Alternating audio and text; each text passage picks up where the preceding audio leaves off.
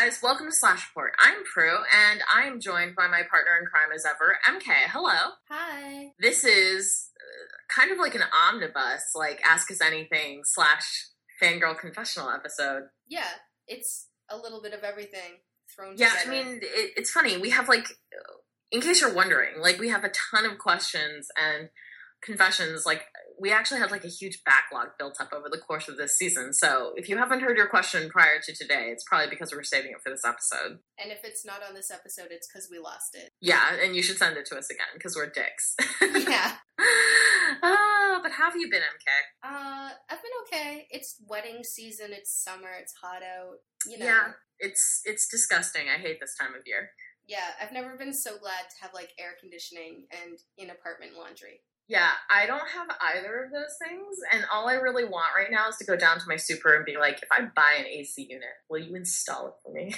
I don't know about in New York, but in Toronto they are required by law to, like, help you install AC or give you an AC unit. Yeah, I feel like the thing is that it's probably required by law in New York as well. But they don't care. No bearing on whether or not it will actually happen. Yeah, that's probably true here too. Yeah. Good Jesus Christ. I'm gonna go knock on his door and find out later today. Good. But I did have to tell you, like, hilariously, MK, guess what movie I went and saw last night? White House Down. Just an astonishing feat of cinema. Is it like, should I see it for $5 or should I see it for $10? You should see it for no dollars. Oh. It's like, we came out of that movie and it was just a lot of people making this noise, like, over and over again. Like, what do you even say to this movie? It's so ravishingly stupid that I felt dumber for having watched it, and just so insulted that it exists as an object in reality. Like, the deaths in this film get spectacularly dumber and dumber as the movie progresses, to the point where, like, you're at the end of that film and you're like, are you shitting me? This is some 12-year-old boy, like, at the psychiatrist's office, writing one of those stories they make you write to test whether or not you're a sociopath. And the answer is yes, Roland Emmerich, there's something wrong with you. Really? Yeah, and it's just, okay, so, like, the theater we were in was packed, and we laughed a lot, and that movie was not supposed to be funny. Like, not just, like, awkward, ironic tittering from the hipsters, I mean, like, full-throated, you are shitting me laughter from the entire audience at multiple points during that film. Good. Yeah. I would like to point out that even the $5 theater in my neighborhood is not playing Superman, because they're like, fuck that. Nobody's gonna see it. That's because, you know what, and here's the thing, this is like a really short digression. I haven't seen it yet, and I really don't want to, because and I went ahead and read, like, spoiler reviews of it, because I've never liked any of the Superman movies, and I don't think that, like, I would have cared if I had been spoiled. I'm really angry at a lot of elements of this film, because it just betrays, like, so many fundamental premises of, like, you know what, I know you don't like Superman very much, but, like, I did, and on some level I think I still do. You know what, I loved Superman when I was a kid. Yeah, and I love Superman as an adult, but, like, I was weirdly upset by, like, some of the plot, quote-unquote, narrative choices that were made for this film, because it completely upends the point of Superman, you know? Like, if there's two things everyone knows about Superman, is that Superman is Clark Kent, and that Superman doesn't kill. And, like, that, you know, like, why? Well, why? Shut up, Zack Snyder. I hate everything. I saw a spoilery gif on Tumblr, and I don't know if it's real or if it's, like, a Tumblr mashup or whatever, but at the end of the movie, spoilers, like, guys, stop listening now if you care. Or skip ahead 2 minutes. Skip ahead, yeah, basically. Because we're going to stop talking about this. But at the end, apparently, he, like, introduces himself to Lois Lane as Clark Kent. And I guess no one else recognizes him, but she does. You know what, like, even if that happens, I don't care, because their first kiss is, like, in front of, like, the burning rubble of Metropolis. Great. He kills General Zod, and, like, apparently feels no conflict about it. What? And, yeah, and half the movie is set on Krypton. And I'm just like, do you, like... Have you ever read Superman? Because, come on. Like, what are you doing? Like... Yeah, no, that sounds really problematic. I did not read The Death and Life of Superman in the stacks at my local library 8 times as a child. That's bullshit. Anyways. Yeah, we need to move on. I know, we have to move on. First one, we have a question that came in through the confessional email, so I guess there's shame is attached to this one. I have a rather strange question. What are people's thoughts on incepting the younger generation into fandom? I have a job where I'm frequently surrounded by 12-year-old girls who are all, unsurprisingly, have a lot of feelings about One Direction. I'm in the 1D fandom because I'm a terrible person, but I try to only use my knowledge for good at work, i.e. looking forward to the movie. Trailers look awesome. I also have a colleague who... at work who is in One Direction fandom, but she doesn't check her fangirl heart at reception. She advocates pairings proudly and encourages the girls to do the same. I'm not entirely certain how I feel because on the one hand, around that age, was when I first found fandom, and it had such a huge positive impact on my life that I would never want to discourage anyone from joining. On the other hand, should finding fandom be an individual choice? Not to mention One Direction fandom is problematic in many, many ways, especially as a first fandom. Also, any suggestions on what I should say once parents get wind of this? There was a response within the confessional account from someone whose TLDR was, the message should be fandom is fine, shipping is fine, I'm not your parent, but you have one which you know better than I what line they might draw. Basically, cover your ass but don't discourage, stay relatively non-committal on shipping and explicit things, so if a parent ever asks, well, you're the one that encouraged writing, arting, podficking, wrecking, etc., not the one encouraging a 12-year-old to read porn. See, I have a totally different opinion on this.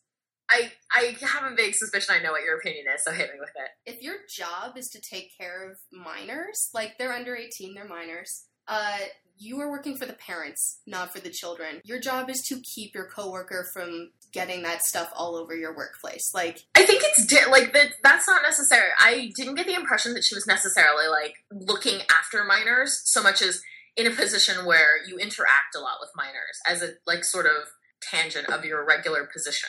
I guess, but I don't know. To me, it's like if there are kids involved, you have to think of the parents first because they're the ones who are going to get you fired or your coworker fired. And as much as like I was totally in fandom and reading porn like well before that age, my parents would have been furious if they had known. That's true, but I also don't necessarily... I think that I'm torn on this because I feel like there's a part of me that gets really mad when we sort of like try to ghettoize fandom, and it's like, why is it bad and wrong to like something like fandom? And it's like, this is where the whole shame spiral begins. And if we were more open about it and we were more open about guiding younger fans to like good things, then maybe fandom wouldn't be such like a dark fucking secret and we wouldn't all live in like the fucking closet with the internet equivalent of the hanky code. On the other hand, she brings up a really good point. Like, should you be doing this? Like, you're right. Like, if parents found out about it, they would probably get really mad, depending on what was being recommended or, like, what was being discussed with the kids. I guess my point of view on this is if the children, I love that I'm calling them children, if the tweens and the kids are the ones who start that conversation, like, if two of them walk in and they're like, oh my god, inoffensive bland kid who can't sing is so cute when he's with inoffensive bland kid who can't sing number 2. Like, you can be like, yeah, they're really adorable. But I wouldn't necessarily be like, if you really like them, you should read this story where one of them is like a dragon and they're fucking in a mountain. Like, do you know what I mean? Like, I think you can be positive without providing further context. That's a good area to draw that line. Yeah, I feel like you're right in the sense that, like, to me as well, I found fandom around that age, and it was also a hugely positive experience. I think whatever you can do to make them not feel like they should be ashamed of having interests and liking things is great, but I don't necessarily know that you want to be providing them, like, the highways and the keys into the kingdom in this case. Yeah. And I would, like, dissociate yourself with from your coworker. Like, I don't know that it's your job to be like, you need to shut that down, but, like, I would make sure to put some distance between you guys, because inevitably some parent's going to get really pissed off. Absolutely. No, that all sounds really reasonable to me. Be supportive. Don't encourage extensively. Plus, also, I mean, like, maybe it's different if it's not something you're really familiar with, but there's something vaguely... I'd be slightly creeped out. Like, if I was let's say I was at the library, and somebody saw me checking out a book and, like, saw me checking out Harry Potter, and I made some snide comment about how I really loved Remus and Sirius. Like, and a librarian was suddenly like, oh my god, me too, I fucking love, like XYZ fic by XYZ author. I'd be like, I have to leave now. Like, I have to moonwalk out of this situation because I don't know how much of that is just indoctrinated from a long life of... It's hard to say. I would have the same reaction as you. I'd be like, oh, I'm going to be thrown in a van at any moment. I need to get out of here. I would not think about the van thing. I would think more about the whole, like, I don't want to be party to this conversation. I don't know. I like to keep some pretty firm lines in different parts of my life from fandom. Yeah. Yeah. Completely understandable, and pretty much where I would definitely draw the line. Yeah. All right, let's go on to the next one. This one's from Tribby. This one's for MK. This one is for me. If I write a girl-style Sentinel fic for Camp Nanorimo this July and post it to AO3, will MK read it? And she has a little snippet there, but I'm not going to read that. I always think that people should write more Sentinel fic, so absolutely do it. And I hope that you get a lot of clicks on it, because I just want that trend to, like, spread throughout all of fandom. And I want the opposite, so, we'll see what wins. Yeah, and if you enjoy Prue's pain, write more. It doesn't hurt me. I just ignore everything. So, it just offends me that it exists on some sort of cosmic level, but it won't individually cause me a pinprick. Yeah, okay, sure. Unless MK, comes to my house and starts reading it to me. I'm only gonna do that when I find RPS of us. Oh, man. You can, show up in New York and be like, I have a printout for you. You know what? Here's the thing. I would be totally hilariously into that just to know what the characterizations are like. Yeah. Anyways, next comment that came in through the non-confessional email. So I think me and my friend accidentally initiated a soul bond. We don't live in the same state, but we've been sharing headaches and colds. There was also that time I accidentally gave her my dairy allergy, which I'm okay with, because now she laughs at me less when I start to itch. It's worse if we don't talk to each other for a while, if we only text a couple times during the day. I'm kind of hoping we develop telepathy, though. I mean, I've read all the fic out there. Stopping a soul bond never actually works, but it's not really conducive to living and working across the country from each other. Help! There's nothing we can do for you. I know. The other day I puked at work, and then I just went on, my email, and I was like, Prue, did you just puke, or is that me? That's you. That was you. It was all me. But, sometimes I puke, and it's because she's been puking, so... That's fair. Yeah, there are a lot of times where, they will be like, I feel like crap, and I was like, oh yeah, sorry, I have a sinus infection. Yeah. I don't actually, you know what, here's the thing. Even as though we jokingly talk about our soul bond, I feel like there has to be something to it. Because, it's the same way that when you put, a crew of chicks, in the same contained space, all of their periods sync. You know what? Here's my thing with Lady Time. Yeah. Science can tell you, all sorts of things about Lady Time. Yeah. And I got to the point where I read this thing that was in the absence of artificial lights, if we were just living out in nature with, no candles, no flashlights, nothing, just, going off nature. Yeah. All of our Lady Times would sync up to the moon cycles. And I'm like, you can tell me that's science, but I'm just gonna call bullshit and be like, magic. That shit is magic. You know what, and I, obviously don't believe in magic and hate it, but I'm sort of with you. I genuinely think there's, a lot of shit that goes on with, your body and weird hormonal signals that, you cannot explain through ordinary channels. And it's the same way that, your bad mood is, contagious, your good mood is contagious, how your mom sort of always gets you, or maybe your best friend always gets you. I feel like there's something to that. There's some weird shit happening out there, and you just have to kind of roll with it. Yeah, definitely. I always bring this up, but seriously, guys, I had a regular period once, and then it was gone for 4 days, and I went to London to visit Prue, and suddenly, full second period because she was menstruating. That shit is magic. Not good magic, but magic. She was so pissed, too. It was hilarious. I didn't have anything with me. I was like, we have to go to Boots. Immediately. Yeah, especially since I was like, but I have tampons. And you were like, you're a filth whore. Anyways. I'm not using your tampons. Crossing a line. Ah, beautiful. Okay, sorry to all of our dude listeners. I know. Wait, do we have dude listeners? We do. What? Multiple, yeah. What, 2? At least 2. Alright, good. All right. Next one is yours, buddy. Thank you. This is Kane and Gray via Tumblr. Okay. She has 2 questions. The first one is, what do you think about crossovers? I've been reading Buffy crossovers for years, but they've been getting harder and harder to find. Well, to find good ones anyway. Do you read crossovers? Are there any fandoms you like to see paired together? I don't like crossovers.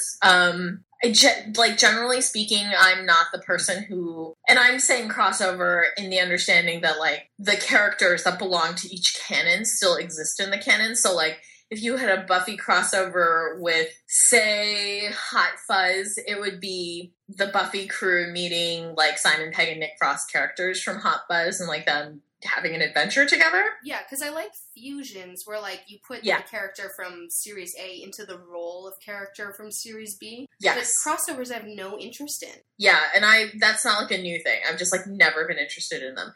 And I feel like in old school fandom, they were a bigger thing than they are now.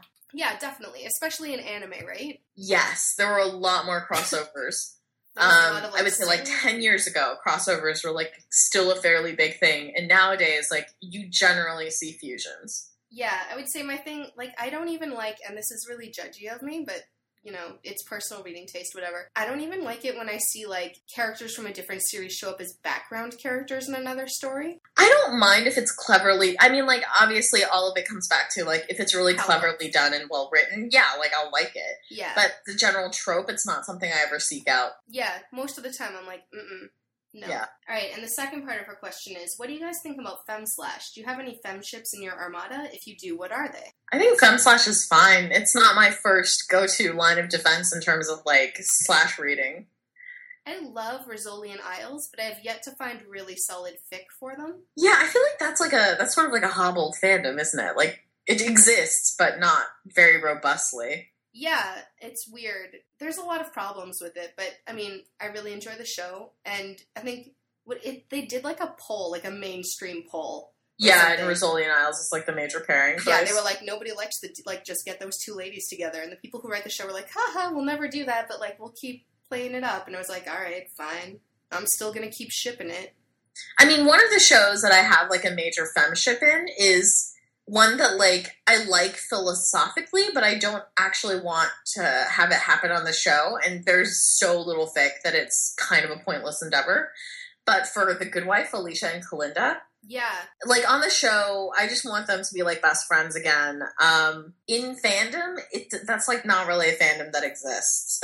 That's similar to, I know that Warehouse 13 has, like, a small fandom, and there are, like, at least... Mika and H.G. Wells! Mika and H.G. Wells, but also I really love, there's a new pairing that I like, which is the new Shrink who's in their office with, I always forget her name, even though I love her the most. Okay. The hacker girl. You clearly love her so much. I'm sick. Okay.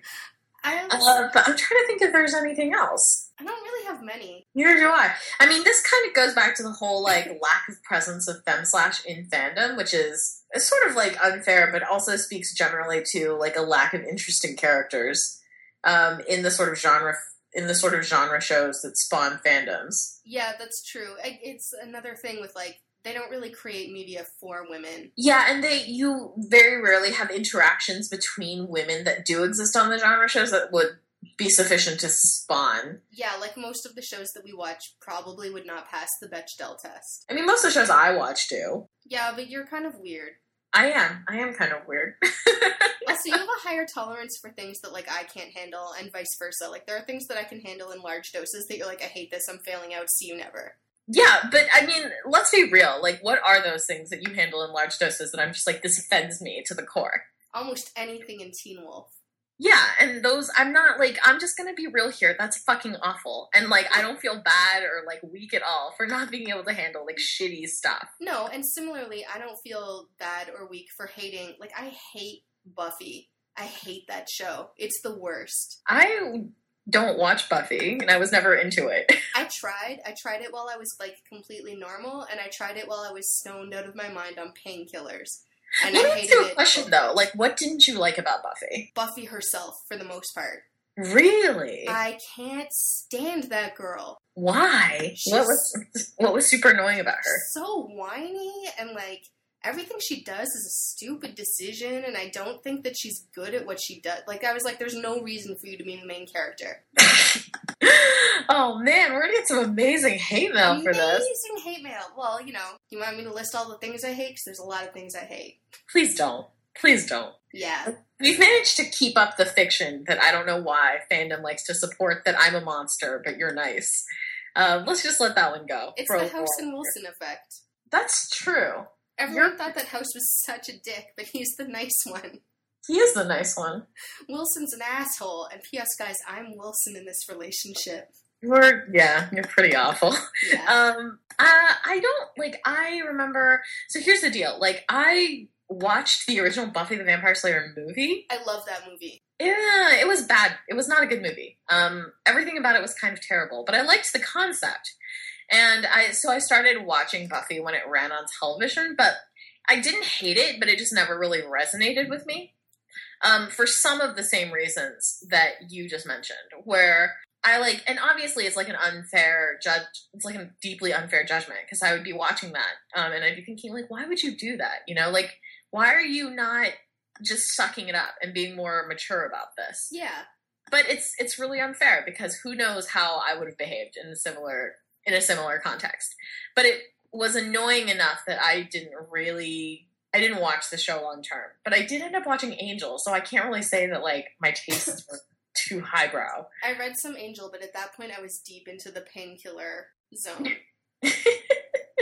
But the other thing with Buffy for me is I always look at that and I'm like, look at how Buffy handled this. And then I look at Sailor Moon and I'm like, Sailor Moon, arguably a whiny crybaby, handled it way better. No, disagree on all levels. I hate Sailor Moon. Actually, I hate Sailor Moon the way that you hate Buffy. What? I super identified with that girl.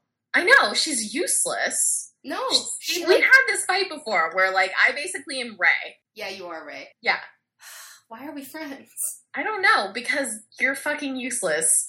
I am so not useless. You are. Who's going to edit this episode?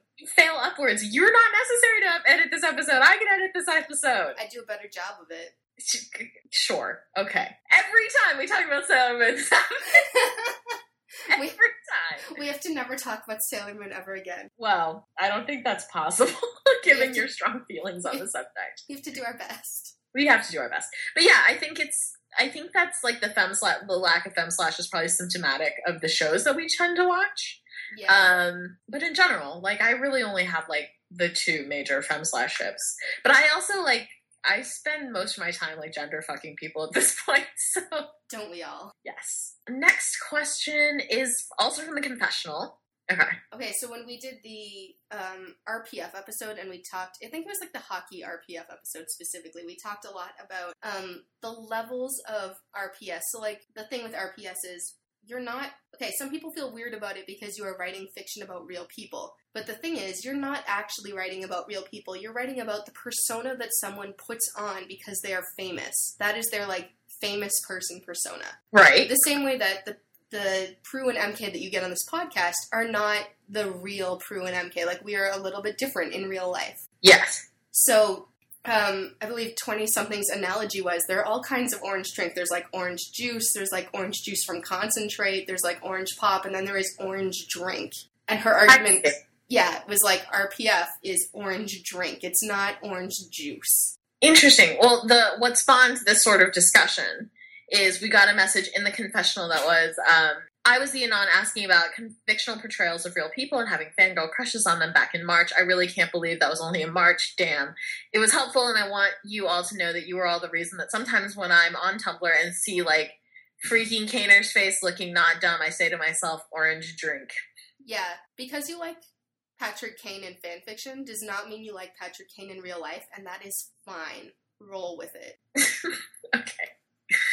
Alright, the next one, I'm going to tell you guys in advance, is probably, like, the most controversial one that we got. It's pretty controversial. It is. So we're gonna read the whole thing. No truncating. This came in a non-VR confessional. Confession. Gay marriage and about 50% of gay couples who have an open relationship are scaring the shit out of me. What I don't fear, dating/marrying someone who requires multiple sexual partners. What I fear, redefining marriage, dating, changing the status quo, and all that jazz. Look, I am an extremely romantic person or just someone inordinately fond of her preconceptions and holding on to them like a lifeline. Marriage and dating are for people who love each other, okay? And that means different things to different people, but to me, that means monogamy. I get that most animals are not actually monogamous. I get that each person loves differently. I get that open relationships allow both more trust and freedom. I get that feeling threatened by what other people do in the privacy of their bedroom is irrational and incredibly selfish. I get that I will have to acclimatize to the redefinition of marriage. But I was born in an old Asian family and raised on a baffling mismatch of Confucian and Buddhist values. But more importantly, most importantly, I think that recognizing that relationships are difficult and having sex with just one person can be frustrating, and being committed to making it work is the stuff romance is made of. That's what makes love romantic. I'm scared to death of novels and fan fiction and films and TV shows and manga and anime changing and experimenting with their perception of romance, because God help us all if I don't get the chemical hit of the romantic subplot. Okay, I think that the thing here is, and I've seen this happening a lot on different media platforms, is she might be a little confused between gay marriage and polyamory. Yeah, well, yes and no. Like, I see where she's coming from, because I don't know if you noticed this, but, like, with the advent of the DOMA decisions and stuff, there's been a raft of sort of coverage about whether or not, like, I'm trying to think of, like, the two places that were writing about this that, like, live most vividly in my mind right now were the piece in Gawker, there was an Atlantic piece, and there was something in Slate about how a majority, is what they said, of gay couples are not actually monogamous in their relationships. Okay, but I would say look at the number of, like, heteronormative, that theoretically monogamous marriages that have fallen apart due to cheating. Like, what's the divorce rate in North America? North America, isn't it something like 51% or 49%? Something around the 50% mark. Yeah, I would say, like, at least half of my friends in school had their parents get separated or divorced. My parents are separated. Yeah. And it was because of cheating. Like, a lot of the time it's because of cheating. So I don't think that changing the definition of marriage legally has any effect on that. All people cheat on each other. All people are going to sleep around.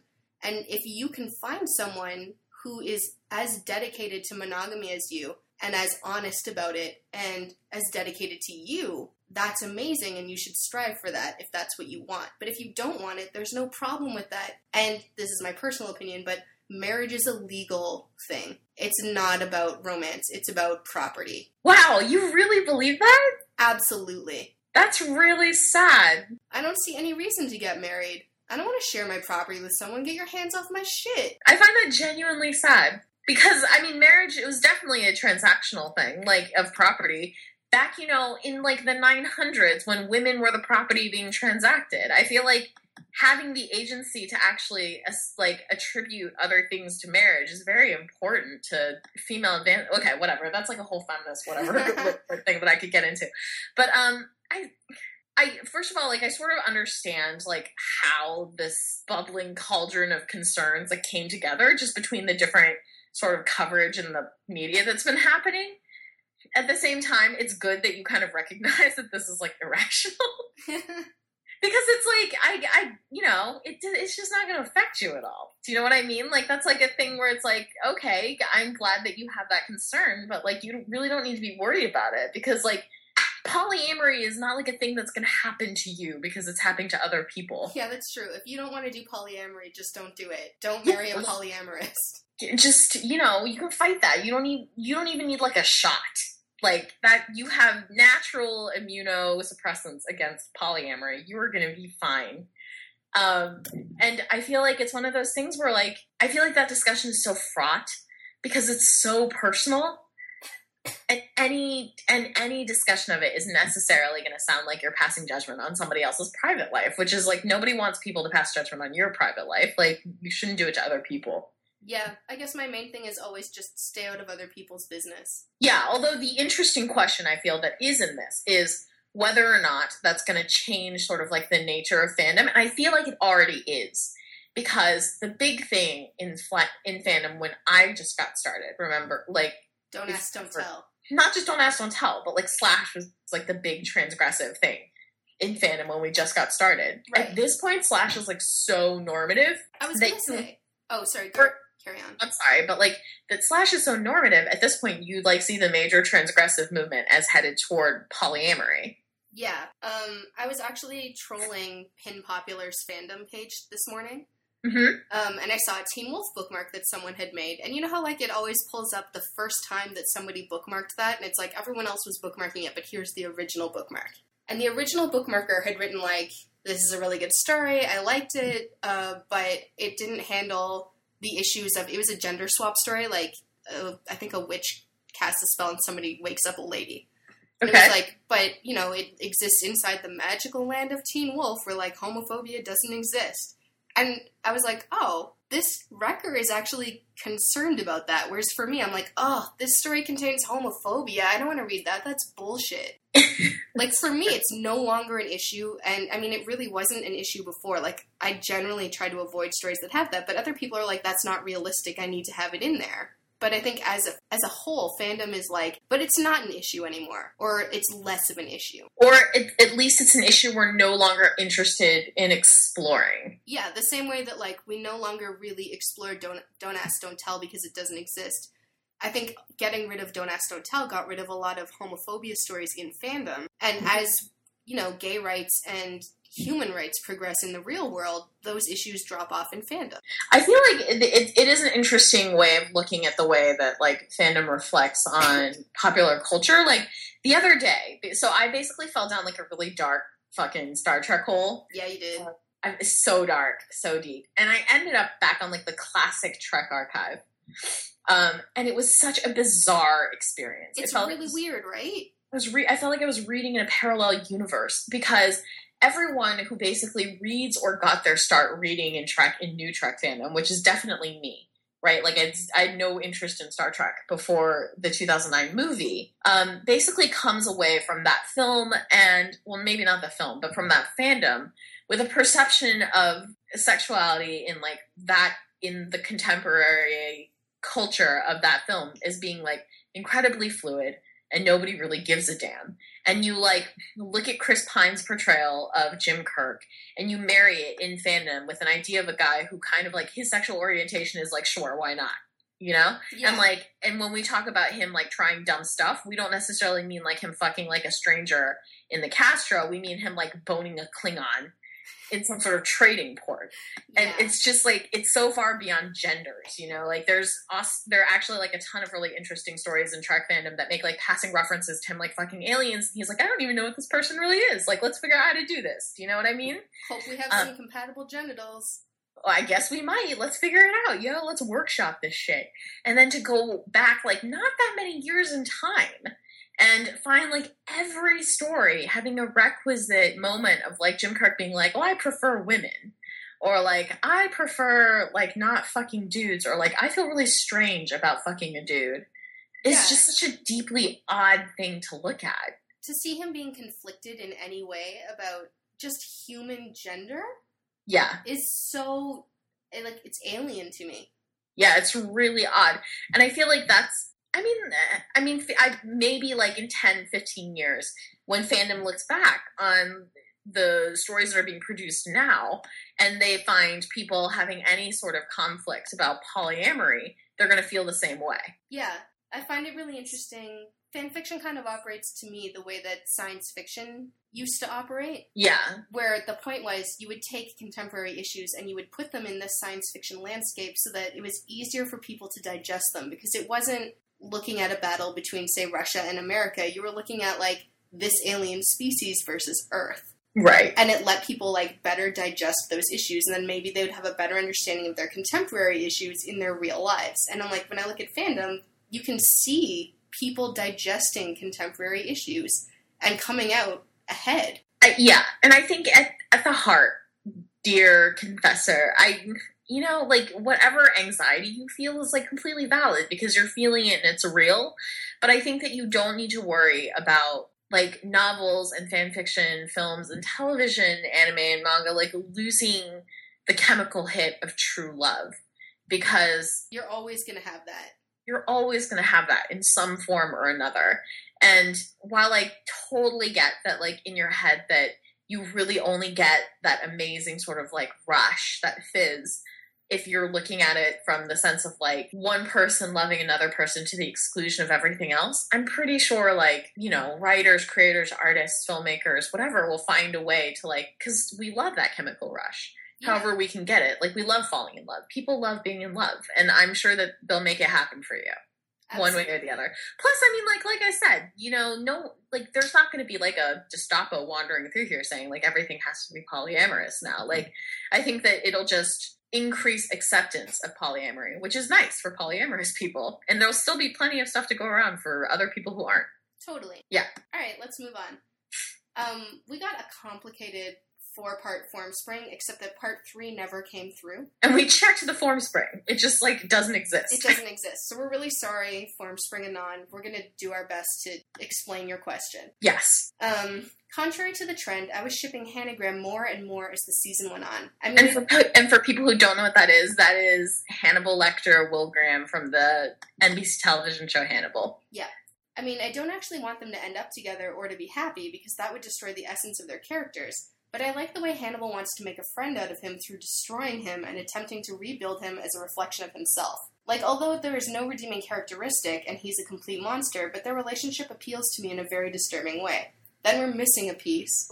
And then she talks about foes trying to destroy each other and how it's kind of troubling, but I'm assuming she kind of also likes it. Yeah, I mean, I feel like I totally understand what she's saying, because I feel like a lot of people are really interested in this dynamic where, to give you guys some context who don't necessarily watch the show or aren't really sure what she means, the first season of Hannibal was 13 episodes. It basically set up this very, sort of deep connection between Will Graham, who works as, a profiler/teacher for the FBI, and Hannibal Lecter, who is the shrink that, apparently occasionally consults with the FBI and is brought in to make sure that Will Graham is sane. Will Graham is probably not sane, and we thought that he was crazy at the beginning, and then you found out that he had encephalitis that Hannibal was just going to let ride out because it was interesting. I don't know what encephalitis is. I saw some post about this on Tumblr and I was confused. Basically an infection of your brain tissue. Oh, awesome. It drastically changes behavior, and a lot of times people who have, because it's incredibly difficult to diagnose unless you do exactly the right kind of brain scan. Okay. And it's never something that people do the right kind of brain scan for. It's just not something that happens a lot. But it's one of the things where a lot of people who have very, very severe mental illnesses that no one can treat actually have encephalitis. Is that treatable? Yes and no. To some extent, it's treatable. Okay. So, anyways, but it causes drastic changes in behavior, hallucinations, it's really awful. And Hannibal knew this and just let it ride because he thought it was interesting to watch. Amazing. She's a monster. I think that the thing that I sort of I totally get what you're saying, because it is a very interesting dynamic to watch. And Hannibal basically ends the season by framing Will as a serial killer. And then the last shot is the two of them looking at each other with a set of bars between them, in very much an echo of the same moment from the opening of The Silence of the Lambs, where Clarice Starling is looking at Hannibal Lecter for the first time through bars. And then he says, "It fucking rhymes." Sorry, that's the Tumblr meme. The end. Just a simple temple girl. How did I get fucking wrapped up in this bullshit with moon princesses? Okay, so I think that what you're saying is that this dynamic is really interesting, and I feel like every single person who watches that show agrees. I don't know whether that counts as shipping, though, is what I was going to say. Oh yeah, you might just be extremely interested in that relationship, which, I've had confusing feelings about, pairs or trios of characters on shows before, where it's it's almost like shipping them, but I don't think it is. No, that's how norms feel. It took me a while to figure it out. What do you mean? When norms are just really interested in a show, but, maybe not necessarily fanish about it, but there's something about character interactions, there are people out there who are norms, who are fascinated by the way that Gibbs and Tony interact, but they don't ship them. That's how norms feel. What you're feeling is how norms feel. Enjoy it, because you're seeing the world from a totally different perspective. Oh my god, I've never thought of it that way before. Right? Yeah. It's kind of amazing. Good lord. But yeah, no, I wouldn't be worried about that, bro. The entire Hannibal fandom is in that, weird crack boat with you, doing fucked up shit and putting flower crowns on, dire stags, so you're fine. Good. So our next question comes from Null Energy via Tumblr. Hello, I have a question regarding Elementary. This is the second American interpretation of Sherlock Holmes that I know of, the first being House, and both of them decisively reject the not interested in sex and or romantic relationship as part of his character. What do you think is the reason for it? Is it related to the idea that if a man is not interested in sex, his masculinity is compromised? Is this a cultural thing that I, as a non-American, just don't get? Well, I take sort of issue to the last question that somehow, this is an American problem. Yeah, I do not think that's an American problem. I think that's all cultures have some difficulty with this. I feel like, generally speaking, Sherlock Holmes, as I understand him, is an asexual creature, at least in his current incarnation, whatever. And I think that for a lot of people, that's just really hard to get. You know, like, it's not even like, okay, you're not sexually attracted to, like, this thing that I'm sexually attracted to. But I can understand that, like, you're just not into that. You're into something else. You're just not into anything. How does that work? Probably a lot of the desire to actually pattern on interest into romantic relationships comes from that point of view. I don't actually know why Holmes bones people, like, in the Elementary universe. Like, that entire show is just completely fine. I have no thoughts on it. Like, I'll put it on the background if I'm, like, cleaning my apartment. But I honestly have never had a complex thought about the show. I have a lot of feelings about that show. I love it a lot. But I think it's, similar to what you said. I think large swaths of people do not understand asexuality, or that there can be a separation between sexual feelings and romantic feelings. Yeah. And to me, the way that Sherlock in Elementary exists is he can enjoy sexual contact with people, and it is completely non-romantic. To him, that is an exercise, the way that some people go running. Yeah. And the way he describes it on the show, that seems to be pretty accurate to me. Whereas the love that he feels for Irene Adler is not necessarily romantic, but it is a fascination. So he could be aromantic, but not asexual. And again, that's something that people get really confused by. I felt like he was romantically attracted to Irene, though. At least that's the way they seem to be playing it. I don't know. I thought that he looked at her as, like, an obsession. I think it started that way. Okay. I read it as obsession the whole time, but we know that I'm kind of fucked up. Whatever. I hated that season finale. I know you did. I was the only person, apparently, who hated that season finale. I know. Now we're going to get more hate mail. I don't even care, because I don't understand how any single person who, like, from the beginning of that show's run, where he was like, Irene is dead, didn't immediately yell at their television, no, she's not, she's totally Moriarty. Oh, yeah, no, I totally yelled that at my TV in the first episode, but that doesn't mean I didn't enjoy it. It was dumb, and I hated it. And I don't know why I hate it as much as I do. It's actually like an irrational hatred, like, just talking about it makes me furious, and I don't know why. The way you react to it is almost like, you know when you do something really stupid as a kid, and your parents aren't like, we're mad at you, they're like, we're disappointed? Yeah. It's like Elementary disappointed you as a parent. I'm really annoyed by it. Do you know what I mean? Like, I was like, I called it from episode 1, and you actually went through it. Whatever. Yeah, we should move on. Oh, but my other thought on the same question was why he was sexualized in House. I think because House is an alternate universe version of Sherlock Holmes. Yeah. And there's no, I mean, like, you pick the frame. It's like one of those things in fan where you pick up, like, the framework of the idea that you like and you drop it onto altered characters, right? Yeah. And that's probably the reason House actually boned people. But I don't know about Elementary Holmes. So who knows? And I feel like there have been so many different interpretations of Holmes, like, but very few of them necessarily, and correct me if I'm wrong, I just don't know much about the film canon of the series, but, like, probably fewer of them focused on the domestic life of Sherlock Holmes. Yeah, that doesn't come up that often. Yeah, so, I mean, it came up in House because I feel like alternate universe, also it ran for, like, 8 seasons, 9 seasons, way too long. It comes up in Elementary because the domestic life of Sherlock Holmes is actually the most charming part of that show and the reason to watch it.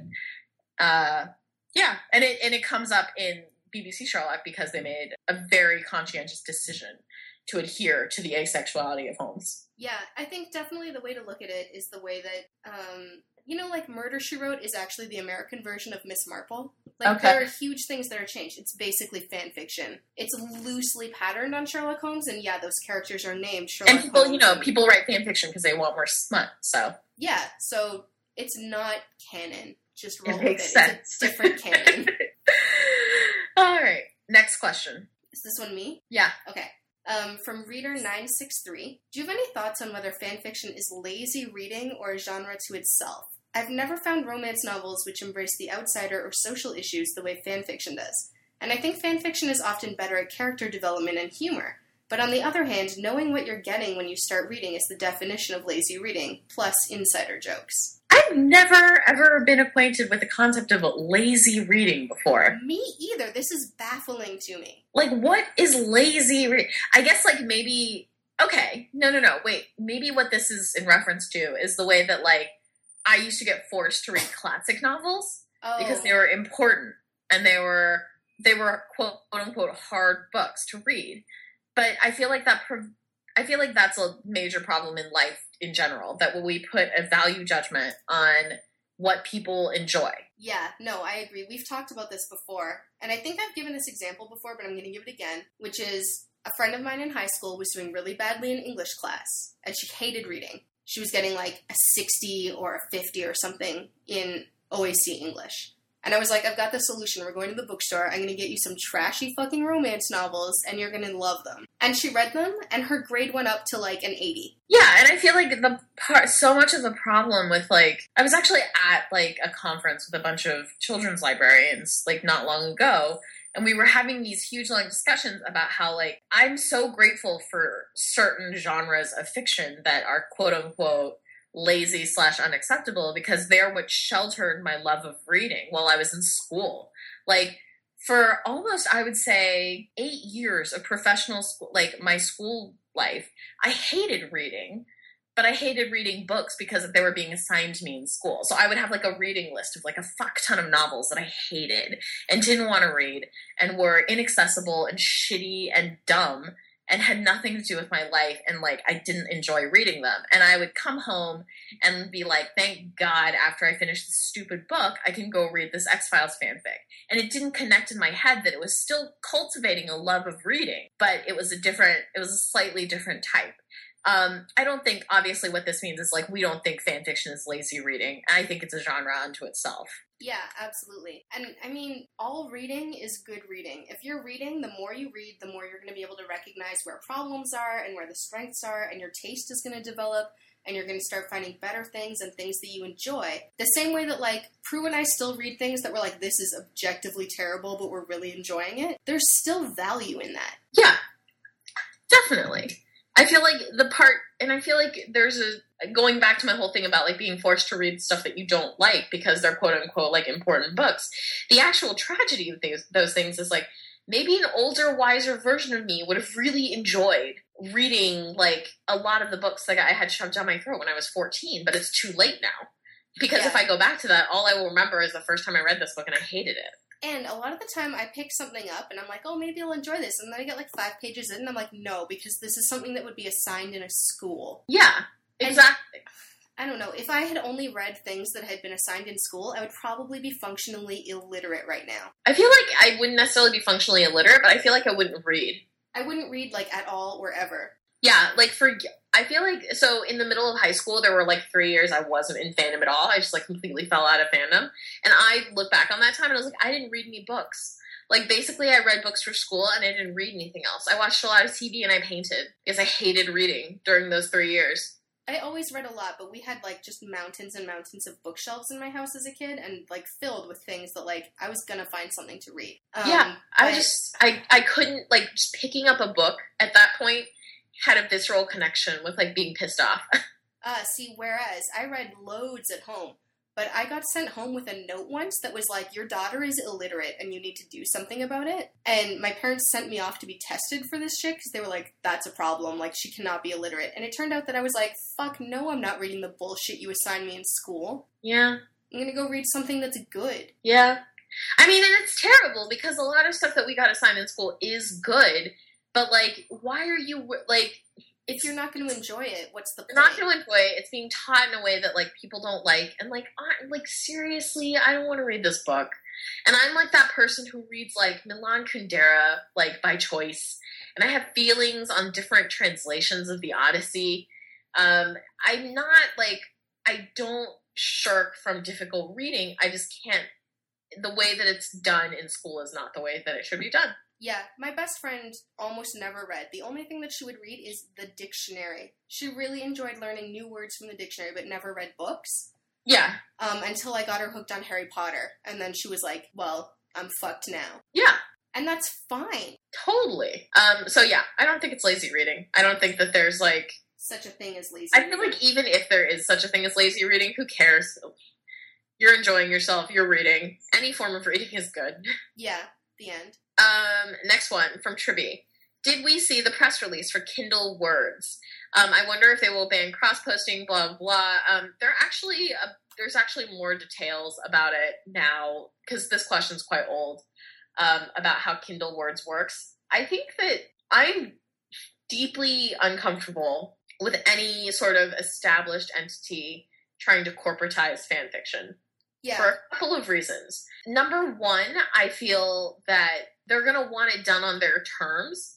And the whole point of fan fiction is that we can write it on ours. And number two is that you don't get to, I mean, the whole concept of ownership is kind of very tenuous, like in fandom, period. But you're essentially creating free content for them that they're going to profit off of at a huge margin compared to what you would be getting.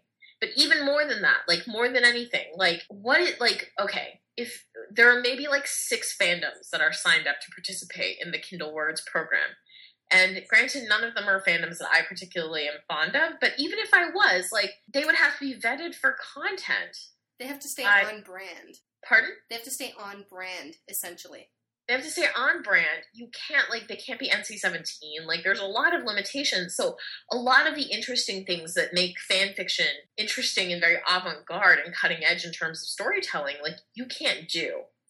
And why would you? Like, if they're going to limit you, the point of fan fiction is to be without limits. So don't bother. Yeah, and the other thing is, like, and this is just, like, from a consumer standpoint, like, I'm never going to read any of those stories.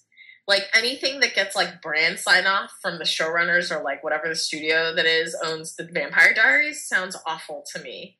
And I don't want to pay money for it. Like, why would I? Because if I want fanfic, I can go read fanfic. If I want, like, a tie-in novel, I would rather have a tie-in novel written by, like, a professional who is actually pretty good at what they do. Like Martha Wells. Yeah, instead of, like, and Martha Wells is, like, really good Stargate tie-in novels versus, like, reading shitty watered, like, that's mean to say it's shitty, but versus reading watered down stuff written by fanfic artists who thought it would be a good idea to, like, cram their ideas within, do you know what I mean? Like, within the rubric. Into this box. Yeah. Yeah. No. I think we're pretty firmly against it. You can read a lot about it online. There's loads of details, but it looks like a fucking shit show. I'm, like, 100% against paying for fan-created stuff, period. So, like, yes, artists. This goes into, I don't like paying for fan art also. Like, it's always been one of those, like, massive sort of logical breaks for me. Like, why? It's verboten. It's like, if you try to sell a fanfic, you're basically the devil. But people can commission fan art all the time, and somehow that's okay. I don't understand why that makes sense. But somehow, like, those are the rules of fandom. Yeah, I don't think people should pay for it. Like, it's a gift economy. The only way that it works is that it's a gift economy. Yeah, okay. I mean, I have complicated feelings about it, but I think we could talk about that for like 4 hours and not ever finish. Yeah, and also it would be boring. Yeah, you guys would hate us. Yes. So let's move on to our next question, which is from Hypertwink. I have never been witness to the life and quick death of love for a show like what happened in Vikings. I'm sad because I was loving that show until the last few episodes. Anyway, this leads to my questions. 1, your opinion on the show and what happened, and 2, did something like this happen to you? What fandom and why? Well, number 1, our opinion on that is MK doesn't have an opinion because she doesn't like that show. I made it 5 minutes in and I was like, I hate this. And my opinion is I don't really care that much because that show is not good. But if you want, like, the official Slash Report opinion, you should check out the Slash Report Vikings episode because whether or not you like that show, it is one of the funniest hours of listening you will ever have. It's pretty freaking great. I highly recommend it. It's just listening to people lose their minds in real time in audio. Yeah, and, like, seriously, I failed out of 5 minutes into the show. That Vikings episode is solid. It's hilarious. You should check it out. Did something like this happen to you? What fandom and why? Oh, I feel like it must have. It absolutely did. God, what shows have I failed out of so fast? But, like, ones that I was really excited about in the beginning. Yeah. I need to look at, like, there must be a thing for this. I know. I bet I have, like, old live journal posts that have tags or something. I'm gonna go to my tags. Hold on. Right. I was really excited about the 4400, and that went to shit real fast. What was the 4400? It actually had a pretty cool premise, which was that 4,400 people are, like, they've just disappeared over time, right? Like, you know how people go missing?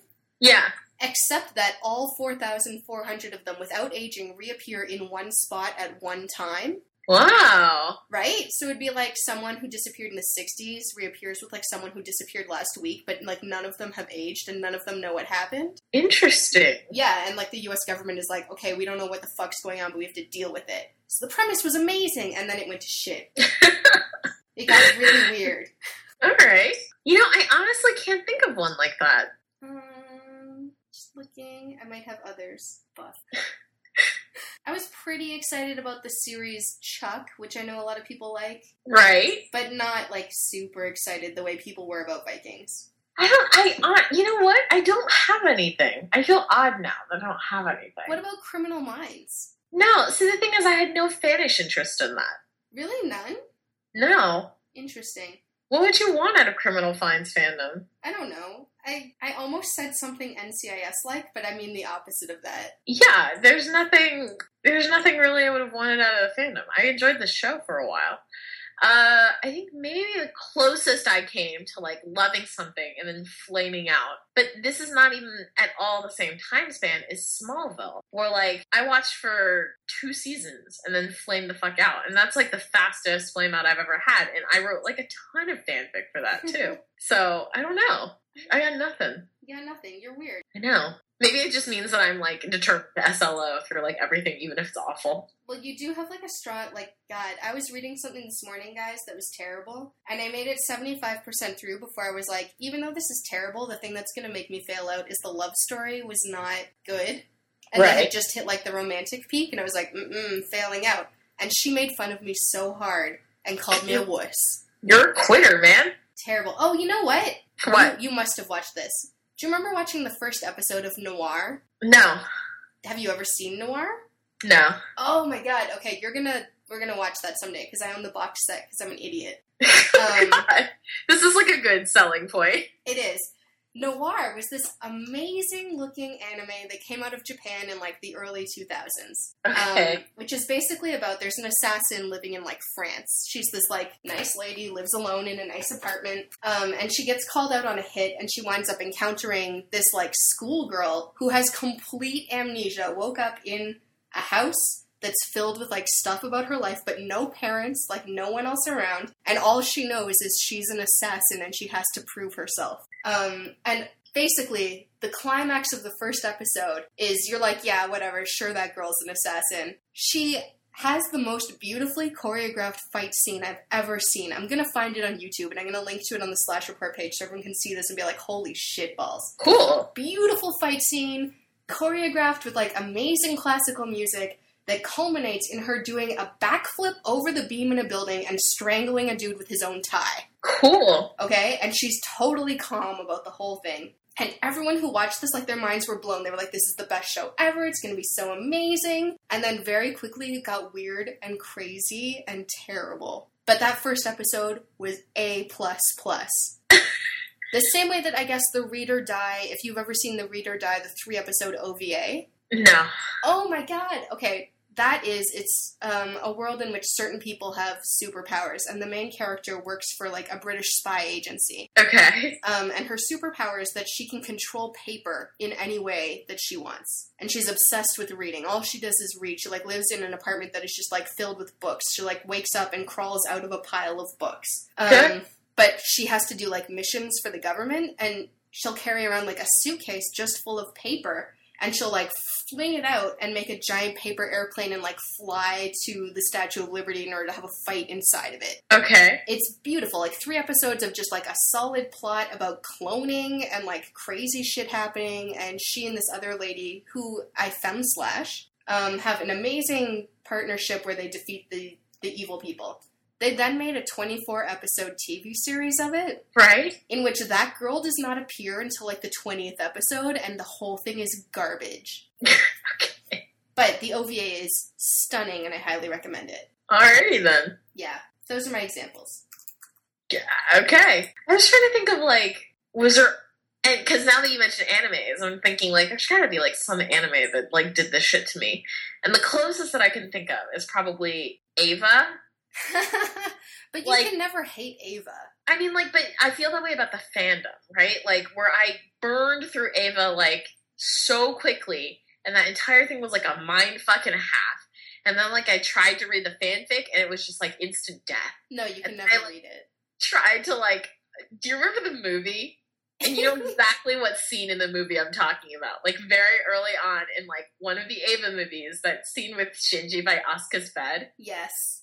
And I was just like, oh my god, it's an what is happening? It was just, like, within 5 minutes, I had gone from, like, yay, Ava movie, to, like, no! The best is picturing, like, I know exactly what your face did in that moment. Because it's like everyone's face. Everybody's face was like, oh my god! Like, why would you do this? And guys, we're talking about the like, pivotal anime series, Neon Genesis Evangelion, which, like, if you haven't seen, I don't know if I should recommend you watch it, except that you should totally watch it, because it's a mind fuck. Agreed. And I also feel like you have to watch it just so that you can, like, share the collective psychic pain. Yeah, like, you can just show up at any convention and be like, does anyone want to talk about Ava? And everyone would be like, holy shit balls! Yes, exactly. Oh, that series. Jesus Christ, right? Yeah, there's, like, it's been over a decade and I'm still freaking out. I'm still not over it. And the greatest part is that, like, if you look at just, like, the sort of OAV art of that show, like, you think it's going to be a completely different thing. You think it's going to be, like, a cheerful high school, like, manga with, like, giant mecha and, like, hot, like, older chicks with, like, pet penguins, and, like, once you actually start watching that fucking show, it's all, like, weird, soulless doll incest and, like, masturbating on unconscious people, and you're just like, what is happening? The best part is, like, every time you rewatch it, you understand something else a little better, and you're like, oh god, it's worse than I thought. I regret this decision immediately. I regret it every time, and yet, like, every 2 years or something, you're gonna run into someone who's like, you know what we should do? We should have an Ava marathon. Yes! Fuck that show. Every fucking time. Fuck that horrible show. And I'm probably going up to Canada at some point this summer, which means that we will do that. Yeah, well, we'll watch something. There's just, like, a series of bad decisions are gonna happen. Yeah, like, I regret this already. We'll balance it out with a fangirl meetup, probably. Yes. Just all the bad decisions. Yeah, that was a lot more information than you wanted to know. Sorry, Hypertwink. Yeah, sorry. In short, we've watched a lot of terrible things. Yes, that is the truth. We also got, I'm just gonna, because we're not gonna read this, I'm just gonna comment on it. Yeah. We got a really long confessional from someone who was, I guess, nostalgic after hearing about the way that I had to get rid of my old printed fan fiction at my mom's house. And she sent us a really long and, like, amazing story about how she got rid of hers.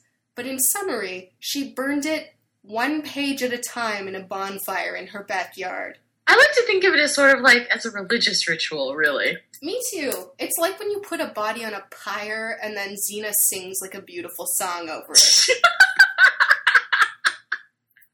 I think that's what it's like. Yes, that's exactly what happened. Good. Tumblr Anon, what are your thoughts on the newest show MTV is going to be making? What do you think? Do you think Scream the movie is a good source for a TV show? Any thoughts on this? I hate horror movies. Like, all horror movies. All of them ever. I can't watch them. I get nightmares really easily. Like, I've had nightmares from commercials for horror movies. Good job. I had nightmares recently because I saw a commercial for The Purge. Oh, yeah. Yeah, and it, like, I'll be trying to fall asleep and I'll have nightmares that, like, people in weird masks are trying to break into my apartment. So I hate it. I don't care. I never want to hear about it again. The end. I think that as a sort of, I mean, it depends on how it's done. As with so many of these things, I sort of see why they picked Scream. It's like the first kind of modern, like, teen slasher flick. And it was really scary and very seminal. And there were elements of it that were, like, sort of ironically self-aware and that were really funny. So I think that if they do it well, it could be interesting. But the whole point of I feel like the whole premise of a horror movie really works best when you have, like, a contained short hit of it. Like, so you can build up the horror as much as you can. And then you have the screamy killing part. The problem comes with, like, if you want to make this a television show, I don't really know if that format works. You could do something that's, like, very classic Japanese horror where you have a long, drawn-out sense of dread. But that is not necessarily something that I feel like people want to, like, check in and tune in for, like, a weekly basis to watch. Like, that's hard to sustain. That might be one of those things where, like, the TV model has to change. Like, maybe it would work better if it were direct to Netflix, like a whole season uploaded at once. Yeah, and then you could just, like, burn through that and just never sleep for a month. Right, but I think this, like, scheduled viewing is not going to work out well for that format. I don't know, we'll see. I mean, like, when someone told me that they were making Teen Wolf, I was like, well, who's going to be fucking stupid enough to watch that? And, like, clearly everyone, so. Everyone. You know, my friend Paul, who, I mean, Prue knows, because they've met, Paul has decided to start watching Teen Wolf. It's like Paul enjoys being punched in the face or something. A little bit, yeah. Let's go into the next question. Poor Paul. He's a nice guy. Sorry, Paul. We love you. We love you, Paul. Tumblr Anon. I agree with Prue's interest in never requited love. Thank you, Tumblr Anon. I love fics like that, but people almost never write that trope. Any Rex, also not sure if it's a trope, but I like imperfect relationships, like when they don't get together or they have insurmountable issues. I don't even know why, I just want them to hurt. I don't know why necessarily like this Anon likes it. I like it because it happens in real life. You know, like, it really does happen in real life. That, like, it doesn't always work out. Like, a lot of stuff just doesn't work out. And I feel like reading those things makes me feel less lonely when those things happen to me. Like, when I read a story and there's an insurmountable problem and, like, a relationship just doesn't work out. But generally speaking, the way that stories end is not, like, on that ultimately bleak note, right? It's like, okay, so this didn't happen, but, like, there's always hope in the future or whatever. It just makes me feel like it's not just me who is having this issue. Like, it happens to other people. And it also, like, stops perpetuating the lie that, like, true love is around the corner for everybody. Do you know what I mean? And yeah, people almost never write that trope. And I don't mind that much, mostly because I don't think most people write it very well when they try. In terms of recommendations for imperfect relationships and stuff like that, there is a rec that, let me pull this up. A story that I read recently, and I apologize if you're not in Supernatural fandom, but if you want to get that sort of the emotional hit what we were talking about, this works really well. It's a story by Cheese with My, and it's called Cut It Out and Then Restart. And I'm just going to read you the rec that I made on Pinboard, which is, this is not a nice story, actually. I have an attraction for, that is by no means any form of healthy fondness, for stories that examine thwarted love in a realistic way. We've all felt it, and yet so few writers have the courage or verbal dexterity to render it in any convincing way. Too easily, these stories seem to telegraph that the ending is going to be happy, and so rarely do they actually indicate how it feels to be carrying around the open wound.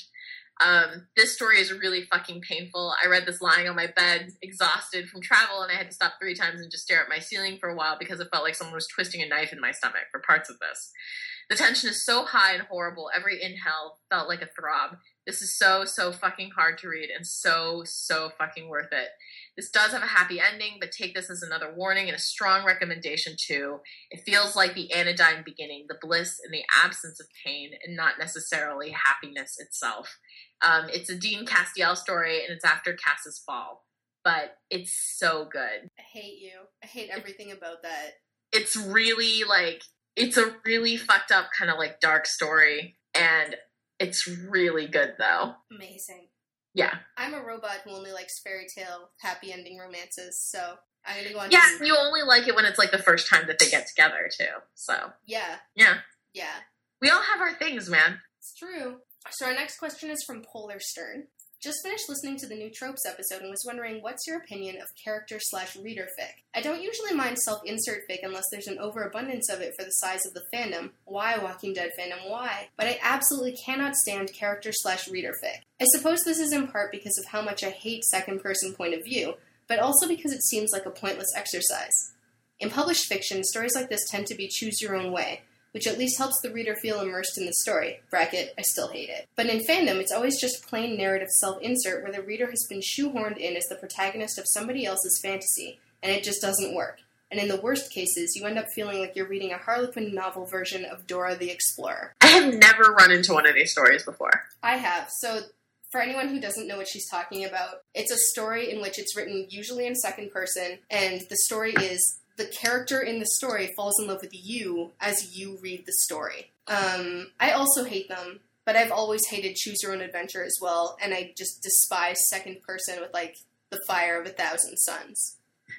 Just how does it even work, though? Like, you can't have a plot. It has to be just, like, a short thing, right? It's a little bit like, you know those date CDs in Japan? No, because I have friends and I go outside. I heard about this from a friend. Sure you did. Sure did. This sounds awful. Basically, Japan has these CDs where, like, there's only one voice actor, and you buy it, and it'll be, like, a character from something, going on a date with you. And there are just, like, silences where it's almost like you are asking a question, but they'll respond to, like, a question you didn't ask. And some of them are, like, 3 hours long. That is the saddest fucking thing I've ever heard. You have to remember Japan is also the country that invented, like, body pillows with people on them, right? Yes, but that still goes along with my whole saddest fucking thing I've ever heard comment. Yeah, so I assume that, like, my interpretation is these stories are the written equivalent of Japanese date CDs. Wow. Yeah, so it's a thing that people like, but, like, I don't understand it at all. I can't, like, yeah. I mean, as a sort of, like, intellectual exercise of how you make a story like that good, I'm intrigued, but it's not something that I would voluntarily read, I don't think. Yeah, well, I wouldn't read it, but, I mean, you and I have different tastes than a lot of people, so. That's true. Interesting. Very interesting. Alright. Alright, next one is an Anon from Formspring. When I was a wee fangirl barely crawling out of the bowels of Inuyasha fanfic, you can't see it, but I just threw up a brotherly fist for you. I somehow stumbled on a hamburger helper glove / Arby's oven mitt / fic. There was stroking. 8 years later, if I could find it, I would read it again. I think we've all read some terrible shit in the past. And part of me is like, I want to find that again. The rest of me is like, no, that is a bad way to go. I don't know if I would, like, want something of that tier of bad, but there have definitely been stories where I was like, that was not good. I really wish I knew where it was. That's often like that. You can't sleep and it's 2 a.m. and you're like, you know what I wish I could find right now? Don't do it. Yeah. It's a bad happen idea. a lot. Oh, man. Like, okay, this is not a bad fic, per se. But, like, when I got my new Kindle, I got a Kindle Paperwhite, which I highly recommend to people. They are so good. They're so great. I love that thing. And when I was, like, putting stuff on it, like, in addition to, like, my books and whatever, I ended up putting, like, a bunch of old Moby, like, fanfic files on there. And I started thinking, like, because it also accepts text files, like, and RTF files and stuff. And I was like, man, you know what would be hilarious? If I put some of, like, the old X-Files, like, massive case fics on there. That's a bad It took idea. me down some dark goddamn paths, MK. Yeah, no, I know. I went back and tried to find a bunch of, like, old Ranma, Inuyasha, and Sailor Moon fic once. And I have made a rule for myself that I'm never allowed to do that again. You know what I'm really curious about? And, like, once we get off this podcast, we can check whether or not you read my old Ranma fanfic. Oh my god, yeah, I'm so curious. You know what? Like, we've never actually discussed this before, but I really wonder if you ever did. Because I read a lot of Ranma and Inuyasha. Those were the first comic books I ever bought. I read a lot of Inuyasha, and I also read a lot of Ranma. I read a lot of terrible, like, I read, like, Ranma Romance and Epics or whatever, but I also read a lot of, like, it was just 30k of smut. I did not read a lot of that, but I definitely remember, the minute I start talking about this, you'll know exactly what I'm talking about. There was a very, very famous story in Ranma 1/2 fandom, which was literally just Ranma fucking his way through every female character. Oh my god, yes, I definitely read that. Definitely that, and the one scene that, like, I remember the most is because I was pretty young, and it was the first time I'd ever heard anyone describe breasts as pillowy. Yeah. And just, like, walks up behind Kasumi in the kitchen and starts banging her. Yep, I know that story. Yeah. Can I say one of the, like, weirdest and greatest things about the internet is, okay, so you and I have been, like, fanish for over a decade now, right? Like, we're getting a little old, whatever. Actually, we're close to 2 decades, bro. Shit, we are. You're way closer to 2 decades than 1. Oh my god, okay, so we've been doing this for a while. Yeah. I was on AO3 the other day, and I was, like, checking my own stats, whatever, and I saw the username of someone that I followed obsessively in Ranma 1/2 fandom, who was reading my stuff. No fucking shit. Right? And I was like, oh my god, you still have, and it's, like, a very unique username. I was like, I know who you are! See, now I want to go to Archive of Our Own and find, like, what Ranma fanfics are there. No, it wasn't even, they're reading my Teen Wolf stuff. No, I know, but now I want to see, like, what Ranma 1/2 fic there is. Oh yeah, because now you're like, what if it's, but you know what, here's the thing, Ranma fic has not aged well. No, and apparently they're only 135. That's for the best. Wait, no, there have to be more than that. I refuse. You refuse! Well, they're probably still on the fucking... You remember that old weird Ranma archive? The penultimate Ranma 1/2 fanfiction archive? Yes, I do. Yes, they're probably all still there if that still exists. I don't know. I don't know. There's a separate Ranma archive just for smut that has definitely shut down. I still remember there were but Ranma, we have to do a Ranma episode. Yeah, because I feel like that is such a transformative fandom for a lot of people. It was, you know what, Ranma, we can't talk about it now because I have too many feelings. Me too. Same here. You know what we'll do? When I'm in Toronto, we'll watch the OAVs. Yeah. And then we will do a Ranma episode after we have Japanese food because they always make me hungry. Excellent. Yeah, that's happening. No, we have to do it because I feel like a lot of our points of views on gender and sexuality comes from Ranma 1/2 fanfic. Prue, I can make us okonomiyaki. Good, done, set. Excellent. That is the plan. You guys are jealous. You should be. It's gonna be great. It's gonna be so great. I'll cook you ramen. Yes. Okay. We're gonna move on. This also sort of answers the next question that we got from Formspring from an Anon, wondering if we were going to do more about anime, and yes. Yeah, we are. We will. And we'll do old school as well as some of the newer stuff.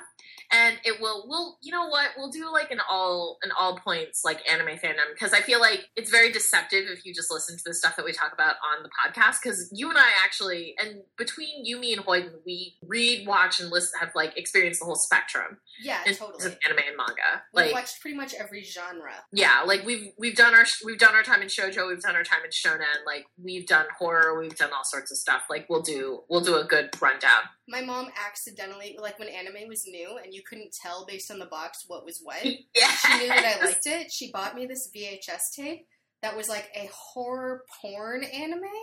Yes. And there was a lot of demon fucking followed by a series of murders. Yeah, so there is a reason to be kind of scared of it. So yeah, you need to get some solid recommendations, guys. Yeah. Be careful. We'll guide you. Yeah. Alright, so Jemmy999 had a question. Yes. All of the Veronica Mars talk has made me nostalgic for older media and fandoms. Can you guys do a Splash Report episode that talks about the older shows or movies that inspired you that maybe other people have missed? Or just spend a couple hours talking about Veronica Mars? I'm fine either way. I never got into Veronica Mars, so unfortunately, I can't do that one. I tried it, and everyone says that I would love Veronica Mars. I hate it. It's like everyone says that I would love Firefly, and I hate it. That's fair enough. You know what? It took me a while to get into Firefly. It's baffling because it has, like Veronica Mars for you and Firefly for me, they have all the pieces of shows that we should and for some reason it just doesn't resonate. That's exactly it. I'm when people describe Veronica Mars to me, I'm that's sounds amazing. And then I try it and I'm I hate everything. Hilariously, I love fanfic based on the Veronica Mars premise. So there are two stories. There's a social network fanfic based on Veronica Mars, and there's a Dean Castiel story that I feel has been abandoned or removed at this point based on Veronica Mars, and they're both great, and I loved both of them. Someone was doing a Teen Wolf one based, it's the sheriff is a private detective now and Styles helps him solve cases, and I was which is great. That sounds like a cool premise, and for some reason, the show just didn't land with me. Yeah, does nothing for me. Yeah. But I think we can just briefly say a bunch of, because I don't know if we're going to do a retro, are we going to do an episode on that? I don't think it's going to be a strict retro episode because I feel trying to categorize all older fandoms as retro is sort of odd, but there's one episode we are definitely planning on doing, and I'm calling it Pre-Code Fandom. So as we've had a lot of discussions about this, and if you guys are curious to know, our general feeling is that Due South is the first modern slash fandom. Yeah. So if you go back all the way as far as Due South to read those stories, they may have aged a little poorly because of certain writing conventions we no longer use, or certain writing conventions that were overused back then, whatever. But they're still recognizable. The relationship dynamics are recognizable. The tropes and the arcs and the major conflicts are recognizable, and they're enjoyable still. Absolutely. If you go prior to Due South, that is the land of slash fanfiction that is all headed for the archives. None of that stuff is relatable anymore. That's that original Trek, everything. Yeah. Where you look at it and you're I can feel the Angel Fire logo. Yeah, or Man from U.N.C.L.E. or Sentinel, all of those early fandoms. Sentinel actually aired around the same time as Due South. And yet somehow has aged really poorly. Very, very poorly. And I feel at some point we had always discussed talking about that sort of dichotomy, like what actually happened, like what are the major characteristics of like modern slash fandoms versus like pre-code slash fandoms or pre-DoSouth slash fandoms. And you know what? Even if we're not talking slash fandoms, I think a lot of, like, you and I had most of our original fandoms were in anime and manga. Yes. So that's going to cover a lot of it. But I would also say Lois and Clark. Yeah, there are a lot of fandoms, and the way that fandoms interacted were all very different, and I think that's, like, it's an interesting progression to talk about. In terms of actual, like, individual fandoms that are older, we do have a couple of, like, quote-unquote nostalgia fandoms on the slate. I don't know if they're that old, though. Like, we're definitely doing one for Stargate Atlantis. Yeah, which, like, is so recent and yet feels old to me. Is it really so recent, though? It was, like, 2004, so... It's 2013, MK. Shit! Yeah, it's been almost 10 years, bro. You know what, that's like someone the other day asked me how long I had worked where I work now, and I was like, oh, I don't know, since like 2009, and I was like, shit, that's 5 years. Yeah. It's been a while, I just didn't notice. I was busy, I had other stuff to do. Yeah. Yeah. Alright, we also had an anonymous, or an anon via, is this Tumblr? Yeah. Okay, a Tumblr anon. Confession time. I have no conflicts about shipping both Destiel and Wincest as long as they're both done well. When I do feel conflicted, I just say screw it and read Wincestiel. None of my fandom friends know I play both sides. Season 1 through 3 are Wincest, and Season 4 plus is Destiel. This is like one of those interesting things where like people occasionally send us confessions where I'm like, I don't know why that's a secret. Yeah. And I think that speaks to a larger issue of, like, apparently people still take shipping really seriously. I know, and I always, you know what, if we were talking about DoSouth a little bit, this is like, it comes back to a swing both ways way thing to me. Yes. So, you're right. For people who don't know, in DoSouth, there are 2 dudes named Ray, and the first 2 seasons, Frasier travels around with Ray 1, and in the second 2 seasons, he travels around with Ray 2. And people got really serious about, like, which Ray they liked. And to be fair, I prefer Ray 1, which is, like, the smaller pairing. And I felt pretty strongly about it. But then I was, like, people were like, wait, why are we fighting about this? I swing both Rays. Yeah. And I think you'd, like, every once in a while, if someone is getting up in your grill about shipping, you just have to be like, listen, it's cool to swing both Rays. Yeah, but I feel like it's hard, because even if you say that to someone, they may not necessarily be like, ha, ha, ha, you're correct, and I'm being ridiculous. Do you know what I mean? I feel like people genuinely still get really upset about it, and it's like the ship wars in Harry Potter, like, do you remember that shit? Like, no, because I kept into some safe corners of Harry Potter. I have a friend who was one of the mods on Fiction Alley, and, like, she talks about that shit like she was, like, fighting some fuckers with mustard gas, like, back in the foxholes, like, finding Jesus and, like, realizing that you were sort of gay. Like, that was the, like, dark fucking times for people.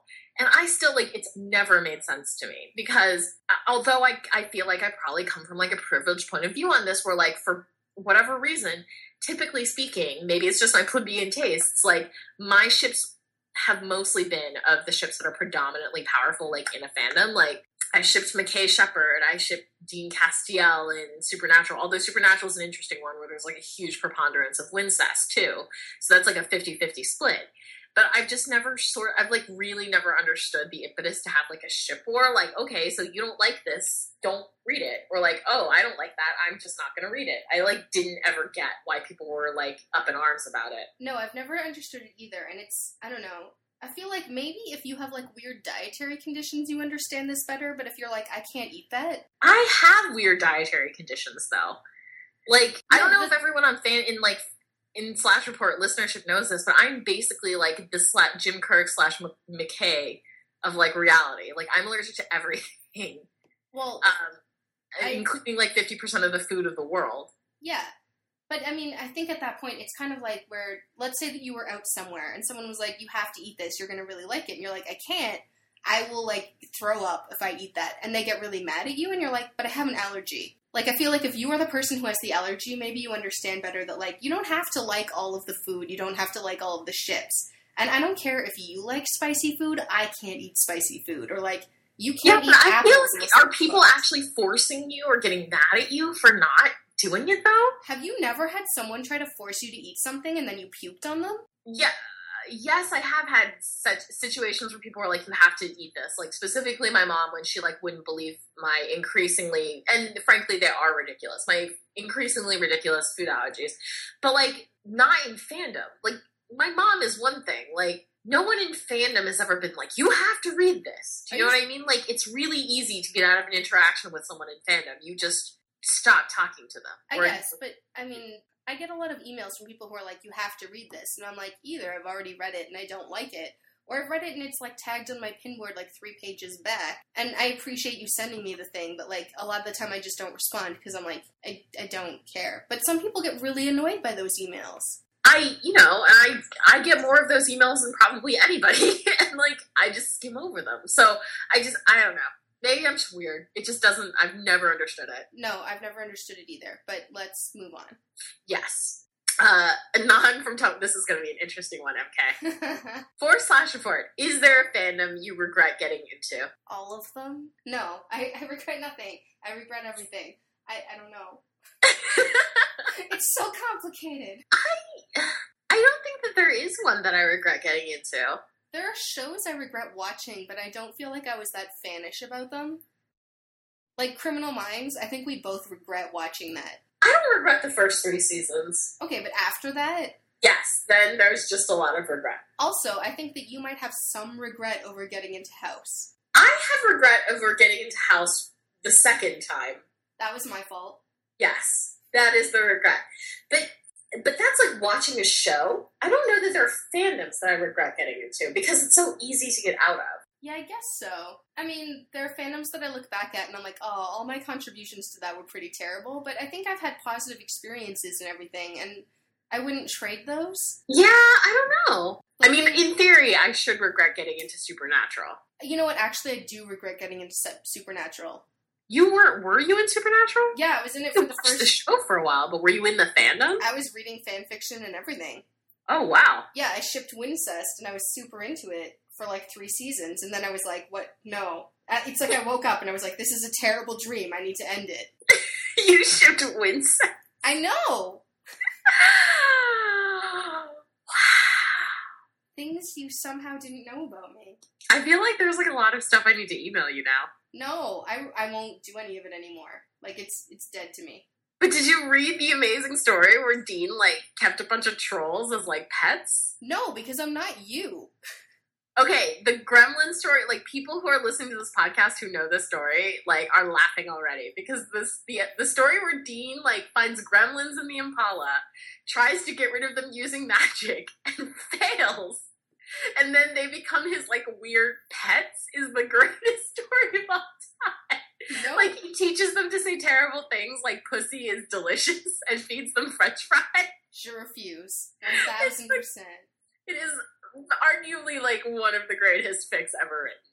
And the fact that you haven't experienced this joy is sad. It's not sad. It's my safety net. It's really depressing for me. I'm sad like, for you. Right now, I am regretting ever having been in Supernatural fandom. It's happening right now. Alright, whatever, fine. Also, Anon from Tumblr. I remember once that, this one was sent to me, you mentioned that you loved/hated The Proposal because it had all the right rom-com ingredients, but done the wrong way. I cannot remember in what medium, somewhere that I've followed you. Would love to hear you expound on that on Slash Report if random rom-com musings makes the programming list. I have so many random rom-com musings. Wait, can we talk about The Proposal and the way that you and I interacted through The Proposal? Which is that one year there was like a Merlin Big Bang where they had a proposal AU. And yeah. I loved it, okay? I read it and I was so happy. I was like, this story is amazing. And you were like, yeah, but it's based on the movie The Proposal. And I was like, what movie? Yeah. Because I afterwards, I tried watching The Proposal and I hated the movie. It's infuriating. That movie is infuriating because it should be great. And it isn't. It should be 2 weeks notice levels great. And it isn't. It sucks balls. And the most infuriating thing about that movie is because Ryan Reynolds and Sandra Bullock actually have amazing chemistry, and they're really cute, and both of them are fantastic comic actors. I actually hate both of them. I love both of them. And I love the way that they interacted with each other in that movie as well. But, like, that movie basically was, like, oh, I have a really good idea, but I'm just gonna like, yeah, put a bunch of poop on it. Like, why would you do that to such a charming, hilarious concept? And why would you take like so many easy ways out, you know? And it had like great shining moments of like the closing scene where Ryan Reynolds is like, I want you to marry me so that I can date you, is like so perfect.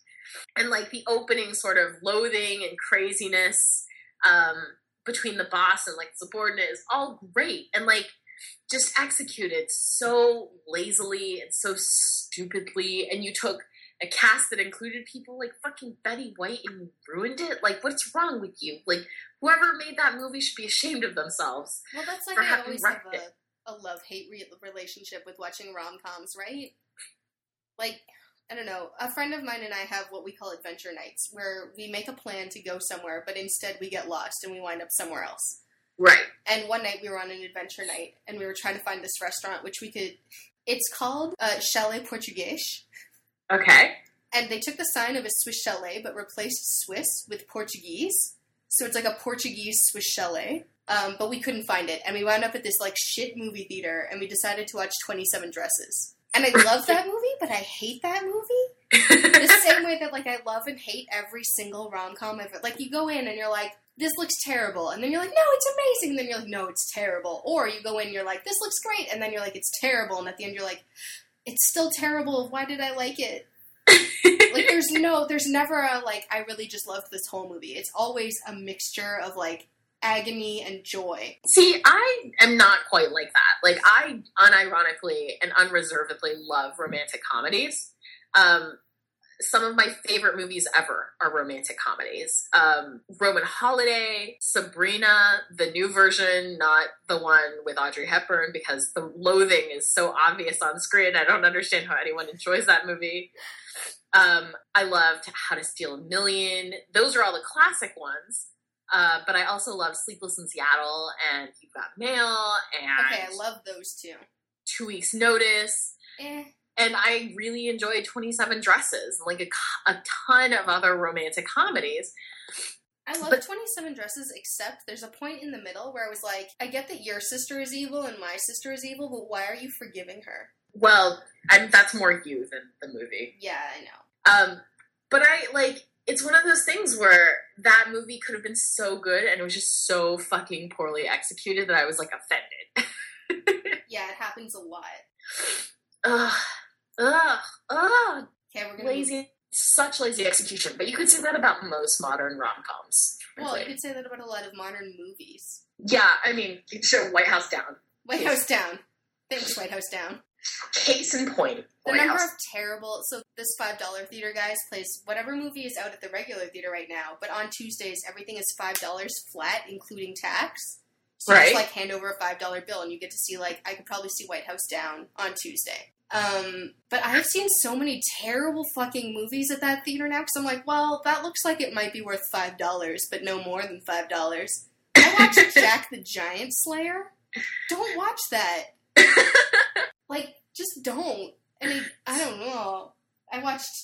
Yeah, there was an action movie. I watched the new G.I. Joe. Don't watch that either.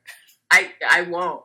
I mean, the only reason to watch G.I. Joe is because Joseph Gordon-Levitt is in it. They replaced him in this one. I know, and that's why you're not going to watch this one. Or other people aren't. No, because I was like, okay, I didn't know that he would be in, like, that his character is still in the second movie, but they didn't use him.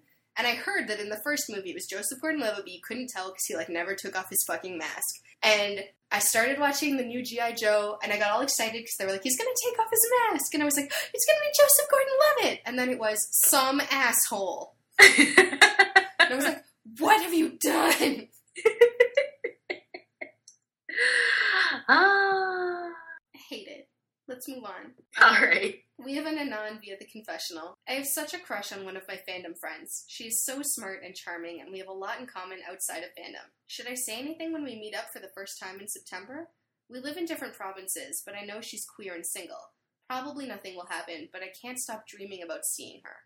I don't know how to handle this, because on the one hand, I'm like, it might just be, like an art crush. Yeah. How about this, Anon? When you meet her, depending on how much time you spend with her, go into it with the thought that, like, if you still feel about her the way that you feel right now at the end of your time with her, then maybe it's worth saying something. But don't say anything at the beginning. No, because that's going to make shit real awkward. Real fast. Real fast. Especially if, like, if she does feel the same way about you, like, that means you guys are on, like, a date for however long it is you're there together. Yeah. With all the expectations of the date. Do you know what I mean? And it can be very stressful. And that can be, like, sort of uncomfortable for everyone involved. Yeah. Whereas otherwise, you're just hanging out as bros, which is completely low stress and fun. And number two, like, we've talked about this before, like, just because you get along with someone really well on the internet doesn't necessarily translate into real life. So hold off on, like, going balls to the wall on those feelings until you find out whether or not you actually get along with her in real life as well.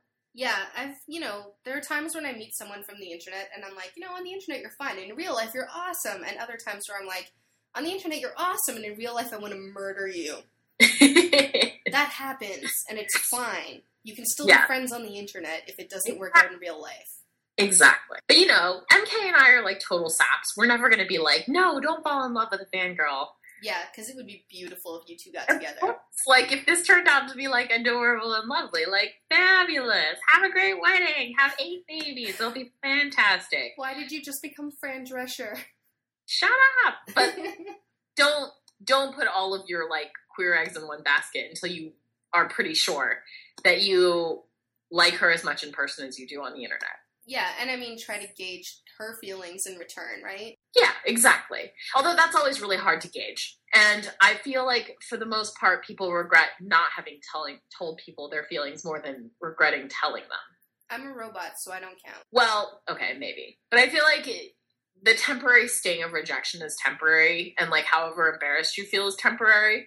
But regret is one of those things that lingers, and it grows long fingers, and it climbs into your head at all times. So keep that in mind. That Prue and I are also opposites, so I would say the exact opposite of that, but go with your gut. And wait until the end of the trip. I always prefer to know. I always would rather have the truth, at least. I would prefer never to know, and to save that embarrassment from ever happening. How do you get through life, man? Well, pretty well. But, like, don't you have moments where it's just unavoidable, like embarrassment? Oh my Although God. I guess most people have fewer of those moments than I do. I'm still haunted by them to this day. Oh, that sucks. Yeah, so, Prue has a pretty good handle on embarrassment. I do not. It just happens a lot. I had to get a handle on it. Really embarrassing things happen to her all the time. Just all the time. For me, I have less frequent but hugely embarrassing things happen, so I have zero capability of dealing with it. Yeah, fair enough. All right, last question. Series of questions. Yes. From Usaino71. Sorry if I butchered your name. You still there? I'm here. Okay. First of all, how about them Blackhawks? Yeah! Pretty exciting. I'm amped. Prue does not care. Yes. How do you think the hockey RPF fandom will progress now that the season is over? How do you think it will compare to the summer hiatus of a TV show fandom? I think it's going to be pretty amped up for a while, especially for the Blackhawks. Yeah, you know what? Hilariously, I was at dinner with people who are not, like, super into hockey fandom, but are actually just, like, into hockey and who are aware of fandom. And we were talking, I actually posed this question to them because I was like, I have less than 0 fucks to give about hockey fandom, so, like, what are your thoughts on this? And they were saying that it's going to be really interesting because it will be, for the most part, it will be the first time fandom goes through an entire hockey season while actually being fanish about it. So it'll be interesting to see how they react to that. It's also interesting because the gap between this season and next season is so short because of that lockout. Yeah. Like, and it starts again in September, guys. Right. And then the other interesting thing will be, like, this is like one of those, like, major differences between quote-unquote traditional sports fans and the way that fandom has reacted to hockey, and which is why, like, I found it really baffling when the playoffs were going on and you guys were like, I can't do anything, I have to watch every game of this series. Because just for context, like, I'm a huge sports fan, and I don't do that. Because there are a lot of games, and you can't. Like, it's just such a fucking time suck, and I have to go outside and have a job and, like, wash myself. Well, I was doing my exercise while I was watching those games. Actually, like, started an exercise routine built around intermission. Anyways, so I'm going to be really interested to see, like, how people actually juggle the time commitments involved in that, because like the only people I know, well, the only people that I sort of like in my sports circles that like watch every game are like the basement dwelling mouth breathers, because it's just like you can't have anything else going on. Like there's just so many games. And apparently hockey has like a ton of games, right? Like I don't really know anything about the league. A ton of games, and if you're following more than one team, a lot of the time they overlap. So that's gonna be hard. It's really hard. This past season, I had to choose which team I was gonna watch for an evening. But if one of my teams started losing, I would switch to the other game. Yeah, I also don't understand this concept of having more than one team either. But and then the other thing one of them mentioned was the Olympics. Are going to change the dynamic, and she was curious to know whether or not like the amazingly horrible LGBT issues that Russia has will have any sort of bearing on the way fandom reacts with hockey. It's really hard to say, though. I feel like obviously the Russian person or player that fandom is most interested in is Malkin. And Malkin basically ran away from Russia in order to play hockey in America. And while he can return to Russia now and still play, there's enough background there that I think it's not as much of an issue for him inside fandom. Okay. It's complicated, and it's a big fucking... It sounds like a beautiful fairy tale romance. I'll tell it to you, even though you'll hate me, but then you'll be like, that is beautiful. I already know it, and I so don't care. Okay. Well, that's all you really need to know then. Yeah. Are you watching? Yeah, so I mean, I don't know. I've never seen a sports fandom last for a long time, I guess is like all I have to say about that. So I don't really know how hockey's going to go. And I'm biased as a Canadian, because I was in hockey / when I was in high school, and I am again now, but like Canadian, so it doesn't count. Yeah, I do wonder how it's going to go down, because I feel like it's been pervasive, it'll be interesting to see where this goes. Yeah. All right, so the next question that she had is, are you watching actually, wait, sorry, before we go, what about, like, when they start doing trades and shit? Oh, yeah, well, that'll be interesting, but that's, like, I guess the main thing is, do you think that you could ever slash someone with Joffrey Lupul other than himself if they get, like, some hot young thing onto the Leafs? I don't know what any of that meant, but I just meant, like, don't you guys have, like, OTPs and stuff, like... Yeah, but for the most part, those are not gonna move around. Okay. So, for instance, on the Carolina Hurricanes... The main pairing is Eric Staal / Jeff Skinner. I'm still so weirded out by two elements of this. Carolina. Number one, that you guys slash the Canes. And number two, that Carolina still has a fucking hockey team. I know. We have one ice rink. I know, but you know what? I kind of want to take a trip down there and see a game, because they're basically giving tickets away. They're so cheap. Yeah, because it's North Carolina, bro. Like, I know, I love it.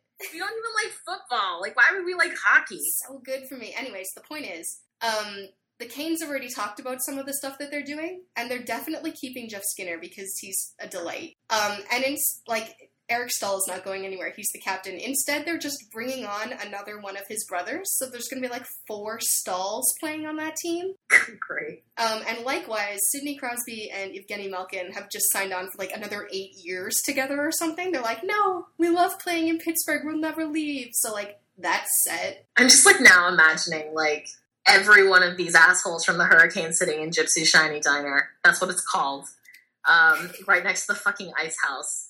With, like, a million, like, hungover kids from NC State parked around them. Good. I love that you know all these details, and one day if I ever write fic for them, I'm gonna be like, I need some wheat Googling, give me your brain. I'm just gonna tell you lies. Yeah, and then they're gonna write them in and get laughed at. And then people are gonna be like, where did you get this nonsense? The state animal of North Carolina is not the unicorn. Like, Bruce told me it was. Whoa. If the state, like, if any state is going to change its animal to the unicorn now, it's going to be Chicago, because Patrick Kane wore a fucking, like, unicorn hat or whatever during his drunken revelries. I just can't with that guy because he choked a lady. Anyways, next question. Orange drink. Are you watching season 3 of Teen Wolf at all? And if so, what are your feelings? Neither of us is watching it, but what I do, which is, like, terrible and excellent, is about once a week, because Marilyn is watching it and has seen more episodes than any of us. She's the only person who actually watches that show. It's so good. I'm like, Marilyn, give me a recap. But her recap is totally biased in a way that, like, because she doesn't care about Derek and Styles, she only cares about Danny and Isaac. So yeah, which is why one of them will die soon. One of them will definitely die soon. But that means that I'm getting, like, a totally different perspective, and I feel like between Tumblr and Marilyn, I have a pretty good idea of what's going on. Nice. It's like more of a balanced coverage thing. Her next question. I've been a lurker in fandom for a long time, and now I'm trying to get more involved. I'm not up to writing right now because it's not really my forte, but I would be interested in maybe making a primer or posting some meta. So my question is, where would you post something like that?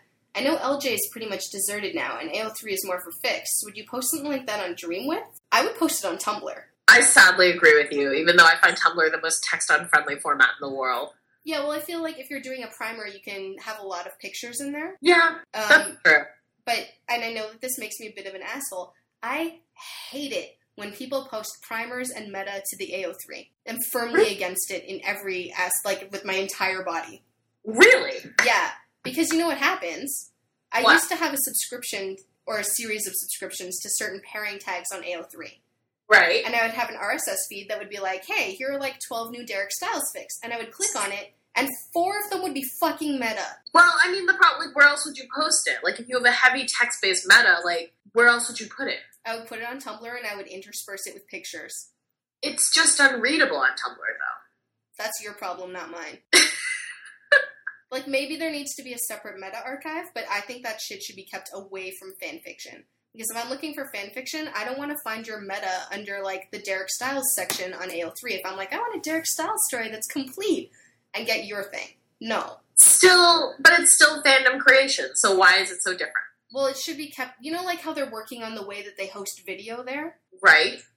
Eventually, supposedly, you'll be able to search separately for video than for fanfiction, which will be great, because right now it's just kind of jumbled up and confusing. Yeah, I would prefer it if there was a way that you could, like, indicate that this is not a fanfic, it's just, like, it's a meta piece. Like, that would really solve the problem. Yeah, I just wanted to be able, like, a better search function where you can separate out these different kinds of fanish creation. Yeah, no, that would definitely be great. I mean, like, there are a lot of issues with the way that, like, that sort of stuff has, like, bled into the AO3 and the way that fanfic writing has changed a lot that, like, I'm way too bitter old fan queen about in general. Like, the quote-unquote trend for not fics, like, I hate those. I've read, like, 1 or 2 that I liked, but I was also extremely frustrated while reading them because I was like, but you could have just done this properly. Yeah. It drives me crazy for that exact reason. What else drives me crazy? And this is just, like, literally there's no reason for this to drive me crazy, except that, like, I hate looking at it, is Tumblr-style tags in the AO3. It drives me bonkers. I know that, like, functionally those don't get, like, they're listed there, but they don't fuck up your search or whatever. But a lot of people I find use Tumblr-style tags instead of, or to the exclusion of, actual AO3 appropriate tags. And I'm like, it's fine if your Tumblr-style tags on AO3 don't, like, it's not fucking up the tag listing. But that, you should still tag things the way that AO3 makes it searchable, because otherwise your story isn't going to come up properly, and if someone's looking for it, they're not going to find it, and then you're going to be frustrated, and they're going to be frustrated, and you've just fucked over, like, yourself and everyone else. I think more than that, like, I just judge people so hard when they do that. Well, I also assume that they're 12. I don't necessarily assume that they're 12. I just, like, there's a certain sort of, like, lowest common denominator in the way that people talk, about shit, like, on Tumblr, that, like, I'm like, okay, whatever. Like, this medium is built, or the way that people have decided to interact with fandom on this medium is, like, you post a picture, you, like, post all of your, like, fucking feels or whatever, like, in the tags. And I, generally speaking, like, find that, like, really dumb. But whatever. That's the way Tumblr works, and I can't wait until Yahoo kills it so that we can all go somewhere else. But I genuinely feel that way. I'm sorry, people who like Tumblr. It's just a really stupid website. And I really dislike having the same experience on AO3. Like, just because, like, I don't want to have to read through, like, a paragraph of your sort of, like, poorly grammatically rendered squeeing or, like, whatever to try and figure out, like, what is the story actually about? Like... Yeah, no, that's fair enough. And, like, and generally speaking, this is just me being a dick again. Like, I find a very low correlation between people who have, like, a lot of Tumblr-style tags and readable fic. That's also, I've noticed the same trend, but I have a similar thing where, and you disagree with me on this, I want extensive and detailed tagging on, like, Pinboard. And a lot of people don't tag at all, or do not have, like, a proper summary in there. Like, I don't care if you're pasting the fic summary or if you're posting your feelings about that story in the summary field.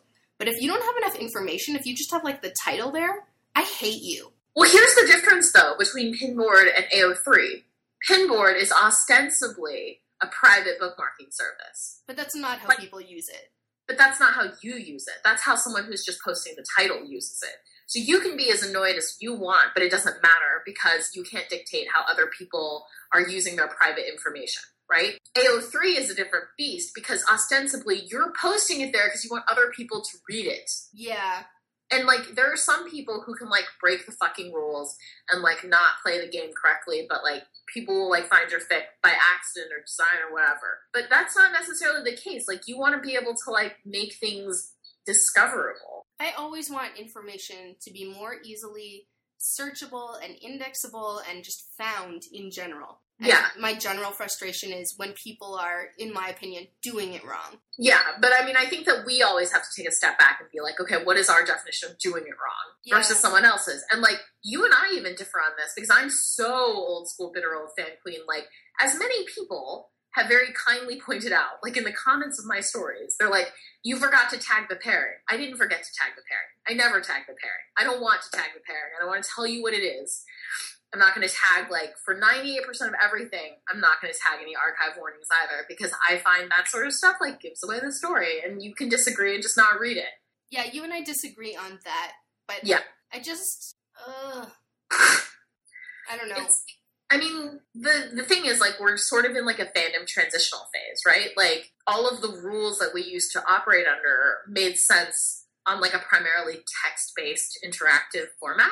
And now we've moved to Tumblr, which is built for images, but so much of fandom is still text-based. Yeah, it's weird. I feel like this is like an intermediary phase between two Marshall McLuhan ideas. Yeah, I'm really curious as to, like, what's going to happen next. Like, is Tumblr going to introduce features that make it more make it more friendly to text?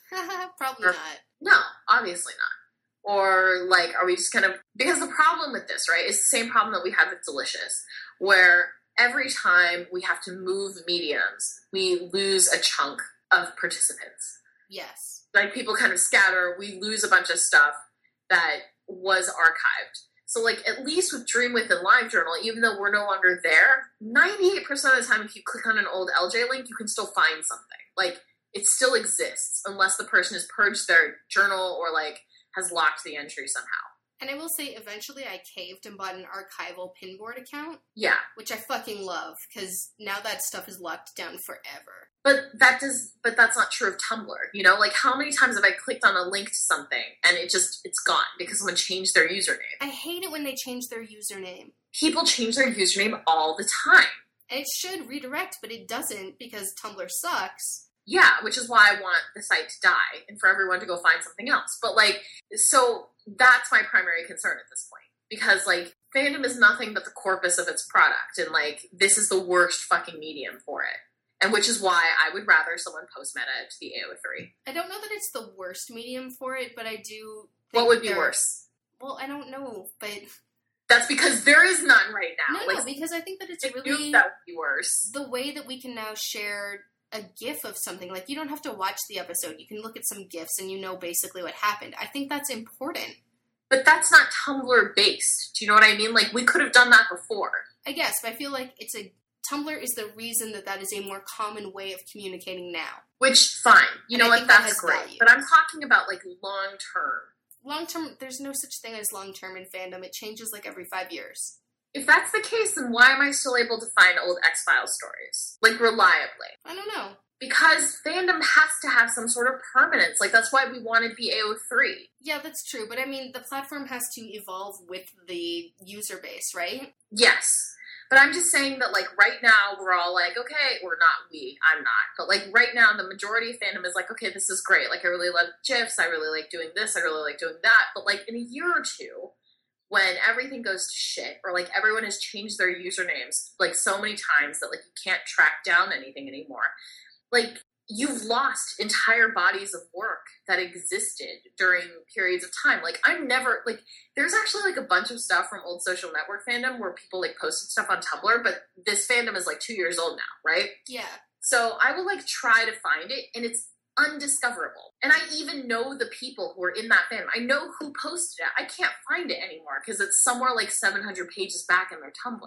Yeah, no, that sucks. It's, like, gone forever, and it's because the medium is so fucking unfriendly to finding something. So basically the new paradigm of fandom is like if you're not in it at the exact moment in time it's in it, like you can never access it again. Like that's horrible. I don't want that.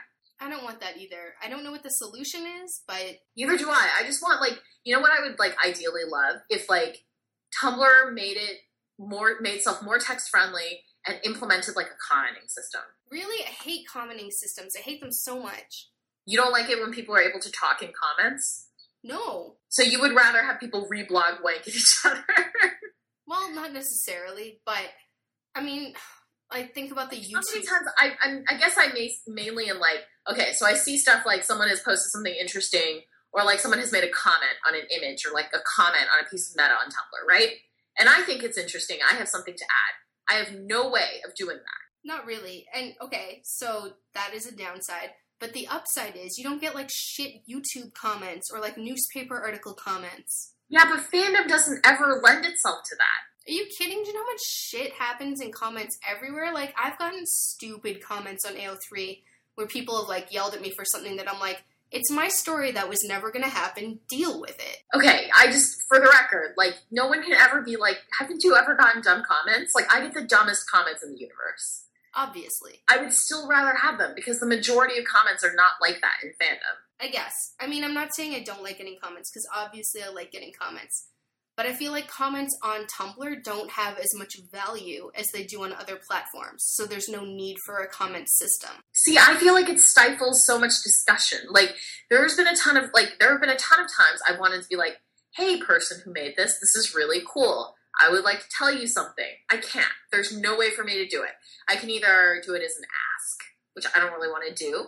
I can reblog it, but there's no guarantee they'll see it. Like, people have actually, like, reblogged posts I've made with, like, comments and, like, stuff to me, but I didn't see it because it was way down my dash at some point, so, like, it's lost the annals of time now. That's fair enough. It's a horrible system. Horrible. And, like, it's fine that this is what people are using right now, but, like, it bothers me so much because I can, like, see, like, 3 years from now, everything's gonna be missing. Like, whatever fandoms have, like, grown up and, like, flourished on Tumblr are just going to be decimated unless people have put their meta and stuff, like, on AO3. Right.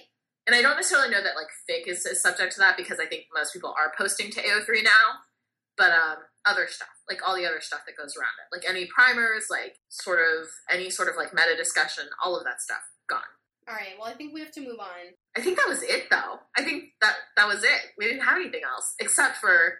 Our special feature. Our special feature. So, guys, we've been talking for a while about what to do when we go on hiatus, because we're probably going to go on hiatus in the near future, soonish, because this is a lot of work. And also, we've discussed how, like, we love doing the show, but... it's a major time commitment, and we would enjoy... It's not that we don't enjoy doing the show. We would enjoy, like, being primed for the show instead of just, like, scrambling to find topics. Yeah, and there are times when it's just, like, we don't have anything that we want to talk about right now, and then it sucks because you guys don't get an episode. Yep. And what we've decided to do is kind of a cool thing, which is, like, a guest episode special, sort of. Yes. This is going to address a couple of things that we get a lot, where people ask us about certain topics that we're just not going to do, either because we're not equipped to do it, or we just have no interest in doing it. Prime examples of this are going to be, like, people who want another Teen Wolf episode, Les Mis. Pardon? Les Mis.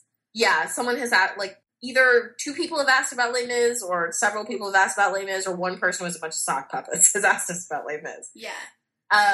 Other things that we're just, like, not aware of, because we obviously can't speak to every corner of fandom, and we're not even equipped to find the right people to speak to every corner of fandom.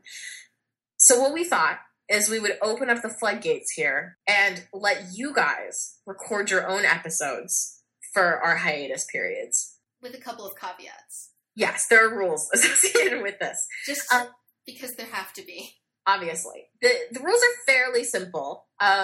Your episode should be no longer than about, what did we say? Did we say 2 or 1 hour max? Probably 2 hours. That's generally our max. Yeah, so, like, your episode should be about 2 hours maximum. Try not to have it suck. I know that's pretty broad. But just imagine have it be Prue and Hoyden on either shoulder being like, don't suck. Yes, exactly. That always works for me. be entertaining. My other rule is there have to be at least 2 people on the podcast. Like, we really don't need a 2-hour-long soliloquy from somebody on a fandom. I don't care how great it sounds. If you can make it sound like there are 3 people and you're only one, go for it. That's like, then you deserve to be podcasted. You're that good at voices. And the way this is going to work is we would like you, if you're interested in this, if this sounds like a good idea, if you would like to try it out, to go ahead and send us a pitch. So basically 400 words or less of what you would like to talk about. This doesn't have to be like a very detailed thing. Just like let us know what the topic is. So if someone sends us a thing and it's like, I would really like to talk about the ins and outs of Vore for like an hour, I might say no to that just because we're actually going to have to listen to the episodes before we run it. Yeah. But if you would like, as a lot of people clearly want, like if you guys want to do another Teen Wolf episode and have it run on our website with the opening and closing music and with the listenership that generally listens to Slash Report, then yeah, you guys should have at it and put something together. There are a lot of people who want to hear about that.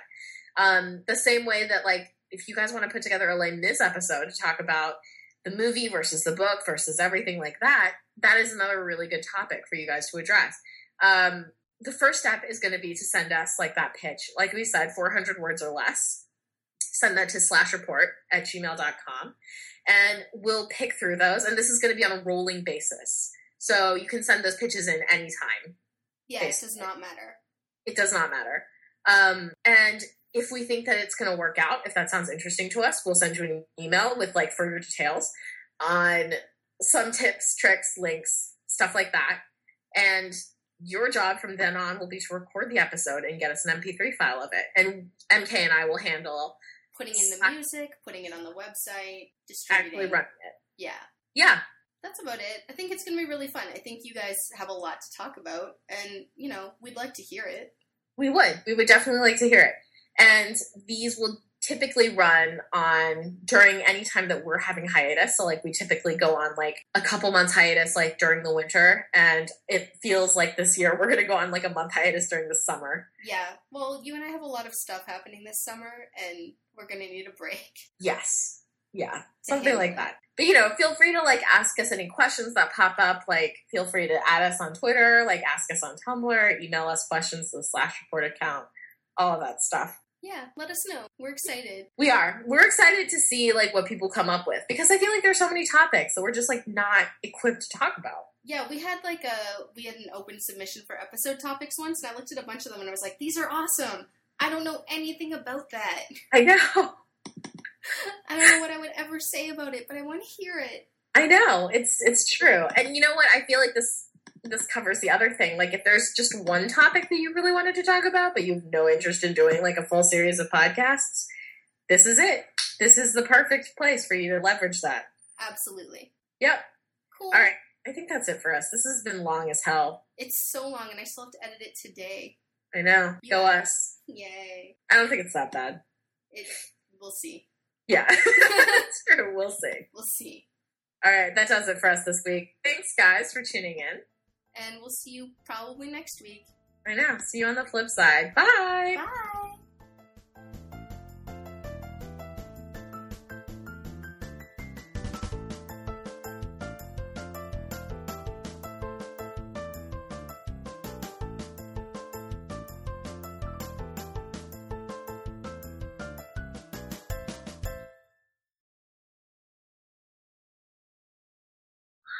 Yeah. You and your slut whatever. I actually changed out of something even sluttier.